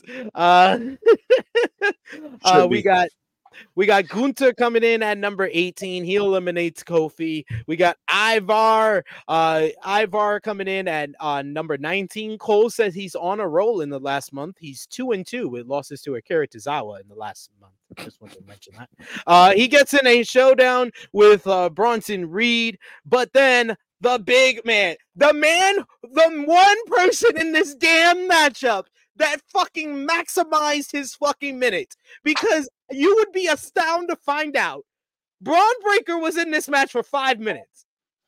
5 minutes. That's it. He was in this match for 5 minutes. He had the most memorable spots because he came in. He is just so explosive. He just comes in with the running lines. Yeah, he comes in. Yeah, he did. Apparently, he filled in for Brock Lesnar here. Comes in with the big spears. Things start fast. He gets rid of Jimmy Uso. He gets rid of Finn Balor. He has a stare down with Gunther. No mention that he has a victory over Gunther. One of the few guys in WWE with the victory over Gunther. Gorilla press, slam, and then a spear drops Gunther. Then Omos comes out. Omos and Braun Breaker have a little stare down. And then number 22 is Pat McAfee coming off of the commentary table, looking stunned that he's been chosen for the Royal Rumble. He gets into the ring. And then he gets out of the ring. He climbs up out of here. He says, how big is that thing in there? After he eliminates himself from the matchup, Breaker dumps a distracted Omos, but then he's eliminated by Dominic Mysterio. Boom, boo, boo. Braun Breaker then spears JD McDonough, who's number 23, when he's coming down to the ring. Number 24 is R-Truth, as we learned from the Women's Royal Rumble. He throws McDonough into the ring, and Jey Uso eliminates him. Then Truth gets on the apron, and gives us the best spot of the entire matchup where he's Yo, I was dying, yo. hyping up the crowd for a fucking hot tag, and the fans ate this shit up. You get Dom, who's so confused, he doesn't know what to do. Then Gunther puts a sleeper on him, so Dom actually reaches for the tag. He does a jawbreaker. That was the funniest part. That was the funniest part. And then makes the hot tag. R-Truth comes in, cleaning house, doing the John Cena 5 moves of doom until he goes the wrong way on the 5-knuckle shuffle and gets kicked in the face. That was the best part of this whole matchup. If we're losing Kofi save spots, but we're getting R-Truth shenanigans, I think that's a fair trade. That is a fair trade. Yeah. Absolutely. He could come The up fucking with crowd ate it up. Not only the crowd ate it up, but the fact that Dom went along with it, I think that's what made it like perfect. Yes. Number 25 is The Miz. We get Awesome Truth reunion with them working together for a bit. We get the Miz goes to try to eliminate Dom, but R-Truth saves him from being eliminated. Then number 26 is Damian Priest. He comes out, wastes no time, blasts R-Truth, eliminates him from the matchup. Number 27, business is picking up again because it's clobbering time. Number 27 is CM Punk. He comes in, he's cleaning house. He eliminates Dominic Mysterio, but he gets forearmed by Damian Priest. Ricochet is number 28, and he comes out to fucking silence, ladies and gentlemen. That was kind of sad. It was sad. It was sad. It was like, bro, just leave. Just go to Tony. Go to Tony. He'll do more with you. He'll at least have you having great matches with Vikingo and Commander every on Rampage. On Rampage and Collision, like you'll be fine. Drew McIntyre. No. Number 28 was Ricochet. Number 29 was Drew McIntyre. McIntyre sends Ricochet flying belly to belly, and then clotheslines Jay down. Then Priest kicks away at McIntyre, who plants him with a spine buster, and then finally we get number 30. And fuck you, BWE. It's your fault that everybody was disappointed that it was Sami Zayn. Not me. BWE reported, the ending's gonna cook like crack. So people thought The Rock or MJF, and no, it's just Sami Zayn. So it was a little bit of a letdown, unfortunately, for Sami. But that leaves us with our final grouping: Cody Rhodes, Gunther, Damian Priest, CM Punk, Ricochet, Drew McIntyre, Sami Zayn. I will give anyone a prize if you can name me what's all these people have in common. They all lost the None of them are from fucking SmackDown. Oh yeah, that is it. Yeah. Yeah, so much for that. In the Raw Rumble. McIntyre dumps Ricochet out, so we're down to 6. A parade of secondary finishers puts everyone down but Sami Zayn. A Luva kick to Drew McIntyre. Zayn gets rid of Damian Priest, but then McIntyre gets rid of Zayn, and then we're down to the final 4 of McIntyre, Rhodes, Punk, and Gunther. We get a good sequence where Gunther and McIntyre are basically chopping the hell out of Cody and Punk to impress one another. But then McIntyre is talking too much shit as he tries to eliminate Punk, and Punk reverses and eliminates him. Gunther looks like he's on the verge of eliminating Cody, but then Cody reverses that and he eliminates Gunther. So we're down to Cody and Punk. This leads to the two men slugging it out on their knees. They both go for finishers, but they're broken up. We get the bionic elbow by Cody. Crossroads is broken up again. Punk can't toss Cody from the matchup, but Punk starts getting cocky, starts pointing at the sign. He walks right into a fucking Crossroads. Cody can't follow up though. We get a quick GTS and both men are down. We get Punk picking up Cody and then delivering a damn pedigree. McAfee on commentary says, if you know, you know. And he says, I can't believe I just did that shit, says Punk. Punk signals for the go to sleep, but then he just fucking telegraphs the finish by saying, I didn't come back to let Dusty's kid beat me, which means he was going to lose. So Cody reverses the go to sleep and just eliminates him. That fucking ending was shit. Can I just, I'm sorry. That was a shitty fucking ending. That was so anticlimactic. I was like, what are we doing? I was like, you had Cody and Punk go 8 minutes And that was the most sluggish fucking portion of this fucking matchup. Like, Punk did not look good in this match, and I'm under the understanding that he did get hurt. Did get like an arm injury, a slight arm injury that did fucking course.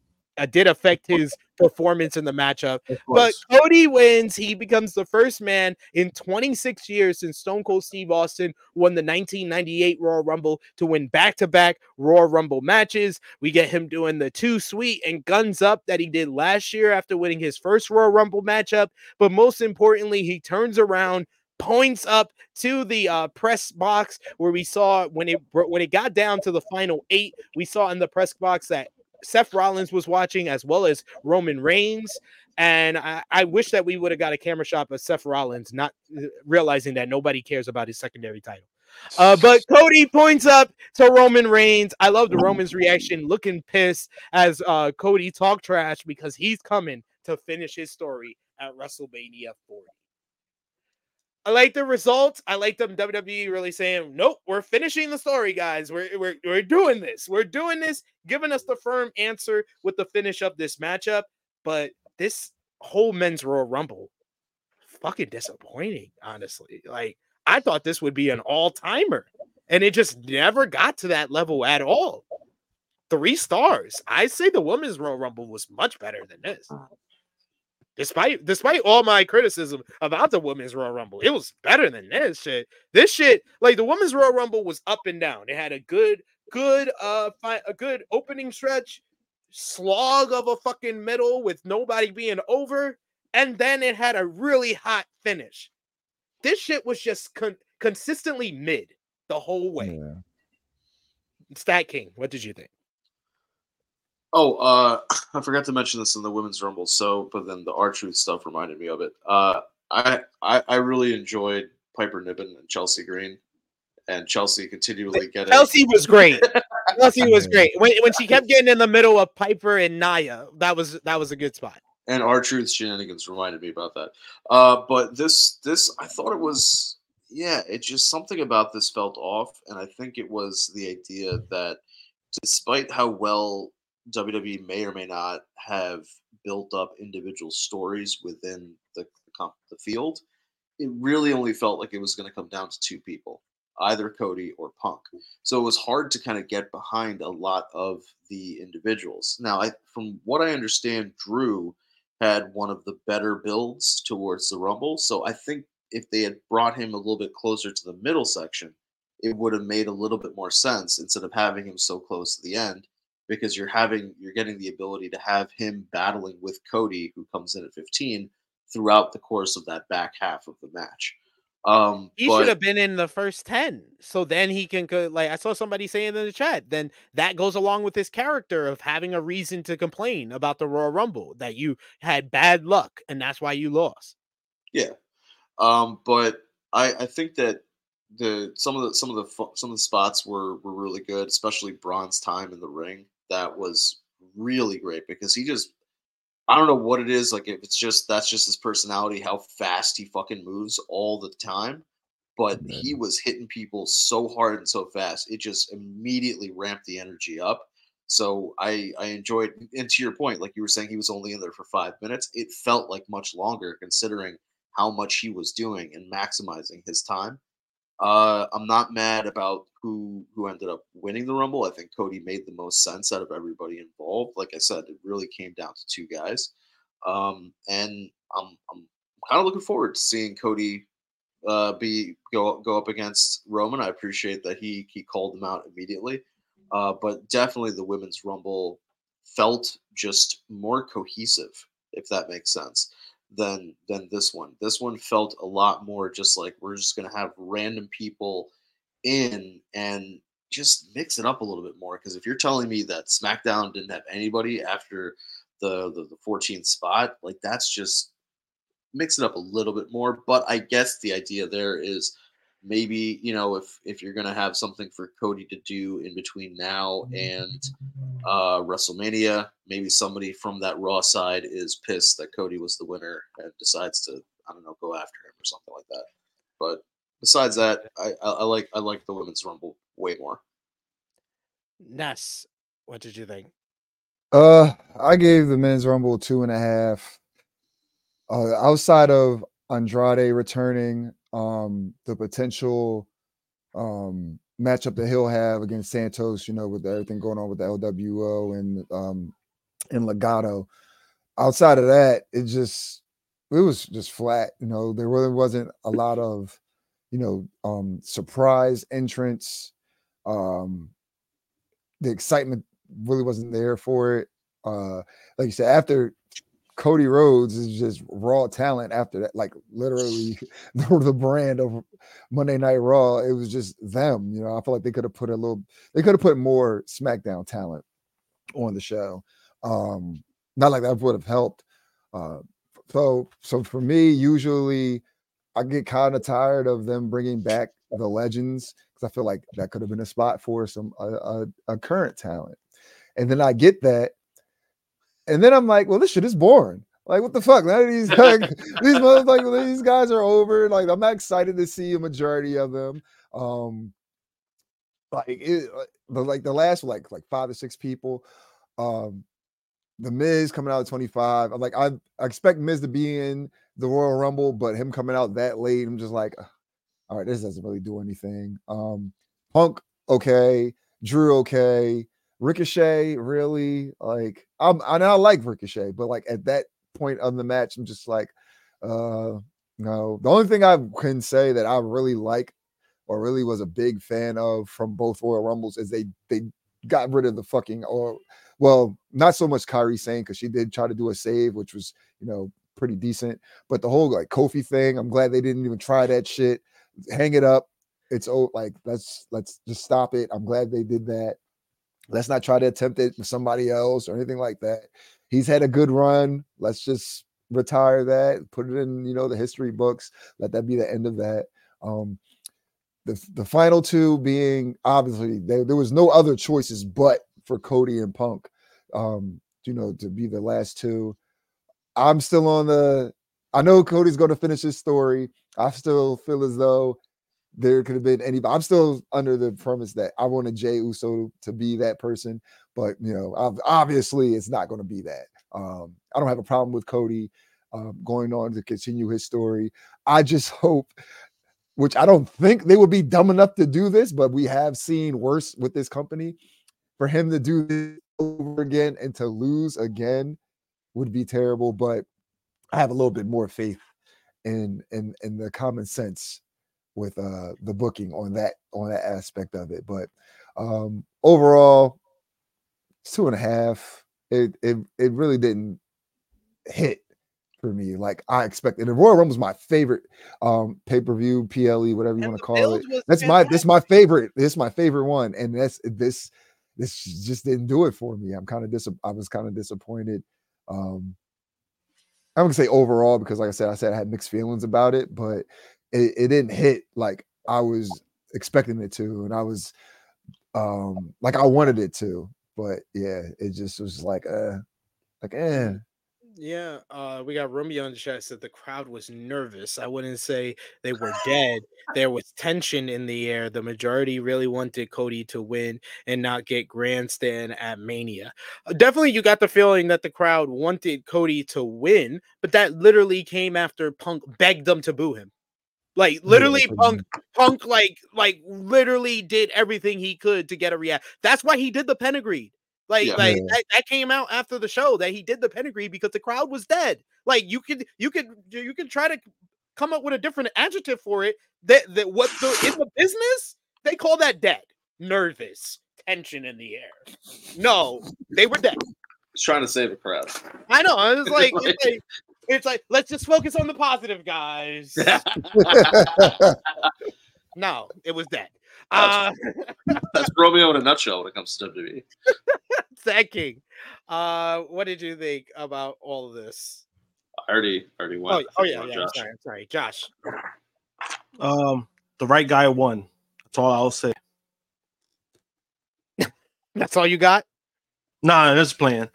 For me personally, I thought the men's Royal Rumble it kind of felt like it had a better pace. I'm not saying that it was better. I just felt like it had a better pace But I also did acknowledge that they had less surprises, so that kind of just dampened a lot of the Royal Rumble. Even number 30, Sami Zayn. Yeah, it was cool to see him, but you should have seen like my reaction with me and Wendy. I was just like, yeah, I'm like, it's cool to see him. Like, it's great to see him, but I'm like, yeah, that shit was flat. I was like, yeah, I guess. I think I was more relieved that this idiot BWE was wrong, because I don't know what he was going on about, fooling them people about like the whole MJF rumor, which I knew was bullshit. I knew it was crock of shit, but it's just the fact that you put that news out there and then you make a statement like that, like, oh, it's gonna hit like crack. I'm like, this is garbage, and this is why I've Only never if heard of this person. Really big Cody fan did that ending hit like crack. Yeah, I'm like, you know, and I mean, I'm a Cody fan. It didn't hit like crack, but I was happy that Cody won. But it's just like, okay, like, I mean, I never believed it in the first place, but the fact that people just like ran with it, it was just like, guys, like, what are we doing? I was like, I've never heard of this idiot, so why are you even taking anything serious from this person? But yeah, it was just more like there wasn't the lack of surprises. What I also was a little surprised with was that I thought some of the guys from the Fatal 4-Way would show up in the match. Like, I thought like LA Knight would do double duty. None of them did. So I thought that kind of you did it so hurt early the in match the too. card. I thought that's why they were the second match. Yeah, and I thought that's what was gonna happen, at least like with Orton or LA Knight or both of them.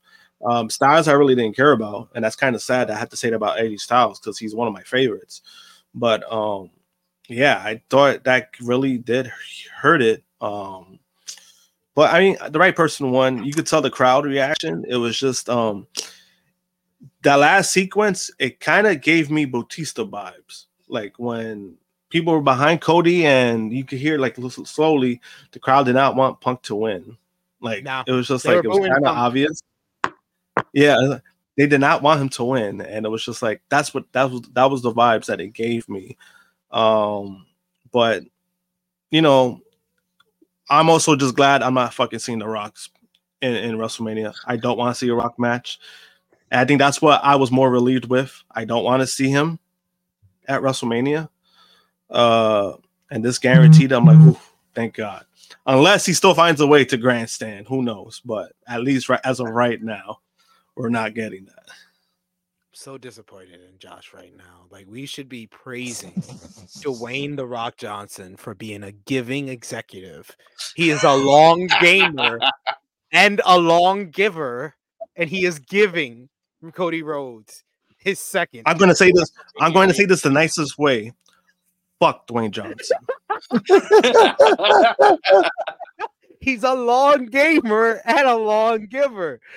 We got Romeo in the chat saying, I love Seth and Roman in the boxes watching on, and Cody's calling his shot immediately. Roman's reaction was great. Like, Seth, you're just here to pretend you're on the same level as Roman. Two things. One, I think that would have been cooler if they had, like, as before the match started, showed them in the boxes.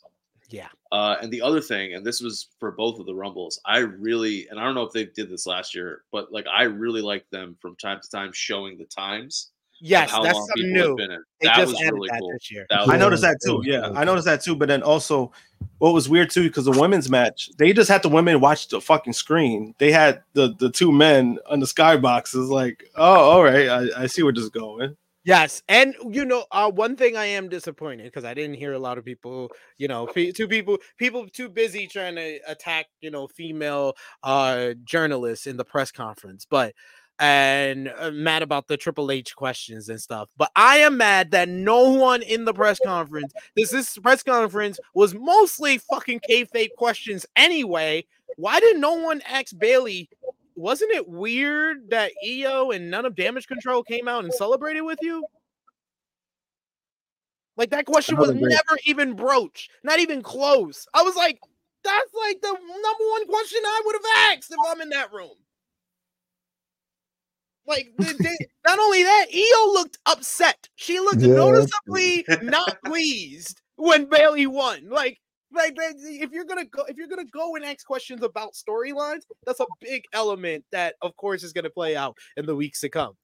But yes, let's talk. Let's finish things up. Final call for super chat donations. You guys have been so great with those super chat donations throughout this stream, so we appreciate that. Show a little bit more support before we head on out of here. We do have a comment. I went to the future here. Big Man Dog saying also Karrion Kross is the evil of WWE now, not Solo. No, you need to get a reaction.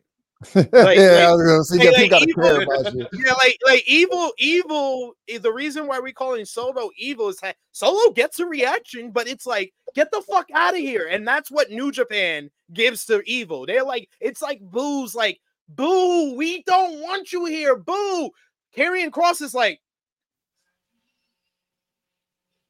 oh, there's stuff going on in the ring. I forgot you even worked here.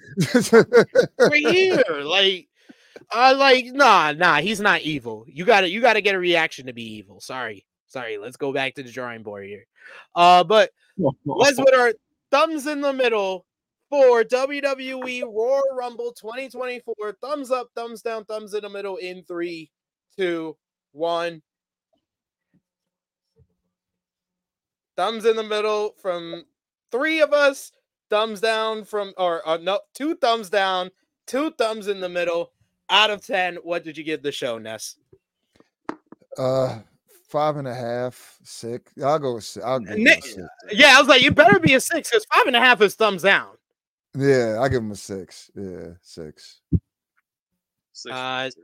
6 for you too, Stat King. Josh? 5.5. 5 out of 10. 5 out of 10. And yo, and I tried to separate the show and the press conference, but that presser did not make anything better for me. I was already skeptical about my feelings on this show after the show ended, and then I watched Triple H in that press conference, and it was just like, damn, this is an all-time bad night of the Triple H era. This is the first legitimately bad night all around from the Triple H era. It was not a good show, and then the press conference was even worse. We got in the chat Drug Delaney saying 4.5 out of 10. Safet says 6 out of 10. We got thumbs in the middle from Safet. We got Romeo who says The Rock is going to save Cody's day, taking out Solo. Absolutely. You know it. Yes. We got Frantic World that says thumbs down for the media scrum. LVP to Triple H. He was moonwalking like a motherfucker. Keep sounding off with your ratings. Give us your match of the night, MVP and LVP as well. Ness, what was your match of the night? Oh, Kevin Owens versus Logan Paul. Josh? Match of the night. I guess by default, Logan Paul versus KO. I guess that's Stacking. I'm gonna go Logan Paul versus KO as well. I'm gonna go with the Women's Royal Rumble. I think the Women's Royal Rumble, definitely the highs were much better than anything else on this show. It felt like the show really fell off a fucking cliff, and the crowd never responded after the Women's Royal Rumble matchup. Who was your MVP for the show, Stacking? R-Truth and Chelsea Green. Fair. Very fair. Josh? MVPs, Jordan Grace, Jade Cargill. Ness? Yeah, I have a couple. Definitely want to give it to Chelsea Green for her selling during, that low portion of the Women's Rumble, because she definitely kept me interested just for her. Definitely Jordan Grace, Naomi for returning, and getting put over for the work that she did outside of the company. Cody for winning the Rumble, and that's mainly for the ladies, and then Cody for winning. That's fair. I am going to go my MVPs, co-MVPs to Jade Cargill, Jordan Grace, Bayley, and Cody Rhodes. Those are my MVPs. The 2 winners and the 2 people that I thought were the best in either Rumble matchup. Those are my MVPs for the show. LVP, Stacking. Shit, I'm not sure, to be honest with you. I'd probably go You say you're not sure. LVP. Yeah, I got mine Yeah, already. everybody, the rest of them got ours. I already know who mine is. I will let you guys go first. Hunter Hearst Helmsley. Oh, shit, well, I was okay, going all right. that high. Oh, That's fuck. fair. Hunter I'm Hearst looking at Helmsley. I'm looking at just the show. I'm looking at just the show. The show. We had a lot going into this show, and it did not deliver. So you failed as a booker, the face of the company, the CCO. You are the fucking loser. Hey man, I don't know anything about the build, so I don't know how well it was built. Josh, I mean, John, you said it was a decent show at the beginning of the show, and then throughout this show, we've very clearly acknowledged there was a lot of faults to the show. Do you still think it was a decent show? Yeah, I mean, I gave it a No, I'm sorry, bro. Like, No. When you do that, no. I know you for like 20 years, bro. I know you for like 20 years, bro. That means that you're not really sure about that decent answer anymore. But you're a lawyer, and you'll stand by what your original answer was. I'm standing by my original answer. It was decent. This was not the like Triple H has raised the bar on expectations and then went below that bar on this show. I look at the LVP from I don't usually do it for the booker, so like I'm looking at like what the on-screen stuff is, and for me, I guess my LVP would not be Hunter, but I can see the argument for it. So who's your LVP? I want to go with the guy who jumped the rail to help out Logan Paul, but also he survived longer than a real fan would if he had jumped the rail, so you can't really get LVP for that. I'm gonna go with probably Ricochet or Karrion Kross for having absolutely no reaction when they came out. That is fair. Seems like Maxine Dupree is the other popular answer in the chat. Josh, who you got? Everybody in that fatal 4-way match. Also fair. And Ness. Maxine Dupree, definitely. She needs to.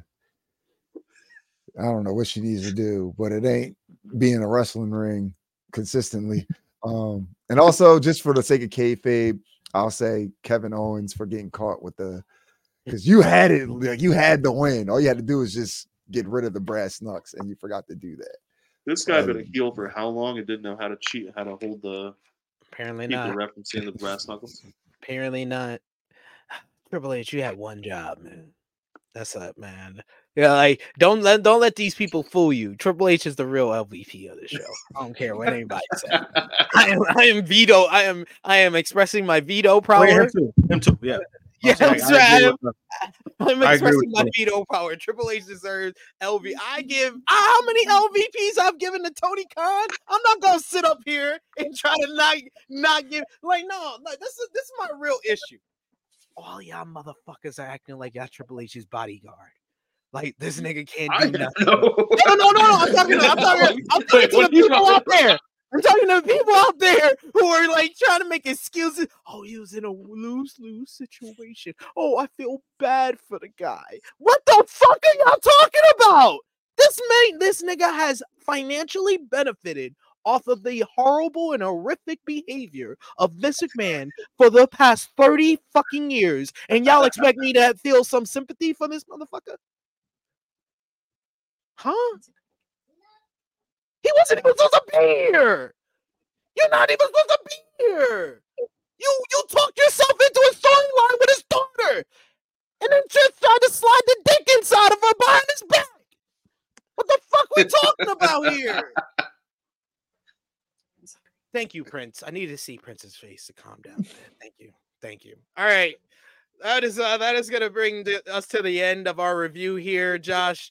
Thank you so much. You joined us yesterday on the flagship. Join us today on the review. Let the people know where they can follow you on social media.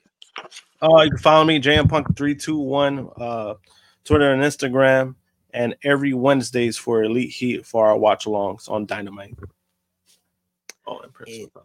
And Prince, follow Prince at prince.com.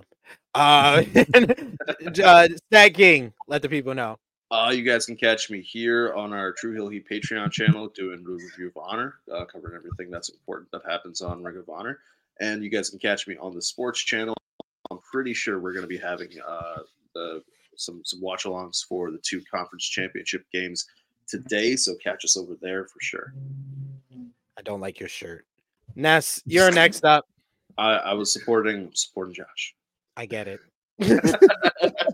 You guys can follow me at skinny__Kravitz on X, Instagram, social media. I will finally be returning to the now used to be Blunt Impact, but now since TNA changed back to TNA, Total Nonstop Blunts, myself, Chris G. Thursday, we go live watching TNA wrestling. Make sure you come and join us. Twitch.tv/True Heel Heat Gaming. And you can follow me on the Twitter machine at True Heel SP3. Follow the gang, Facebook, Twitter, Instagram, TikTok at True Heel Heat. Patreon.com/True Heel Heat. ProWrestlingTees.com, ForYourWear.com, where you can get our merchandise and check out all the great content we got on the channel right now, like the flagship podcast from yesterday, True Heel Heat 261, talking about Vince McMahon stepping down from WWE, the allegations against himself, Brock Lesnar, John Laurinaitis, at Netflix, WWE Raw on there, The Rock to TKO. There was so much news, so go over and check that out. Check out the watch party from last night where Romeo and the gang, Ness, Josh was there, Stat King was there for a bit as well. Oh, I will. Your missus, your better half was there. The better half of you was there. But yes. No, she wasn't there either. Oh, I would have sworn. No, somebody was there. But okay. Chrissy was there. Top Guy JJ was there. So check it out. Drop the thumbs up on the video. Share this video with all your wrestling fans, friends, and family on all your favorite social media platforms. And sound off in the comments down below. Let us know what you thought about WWE Royal Rumble 2024. But for Stat King, for Ness, for the True Jaw Josh, it is me, your True Heel Phenom, SP3. This has been WWE Royal Rumble 2024 review. We are signing off until next time.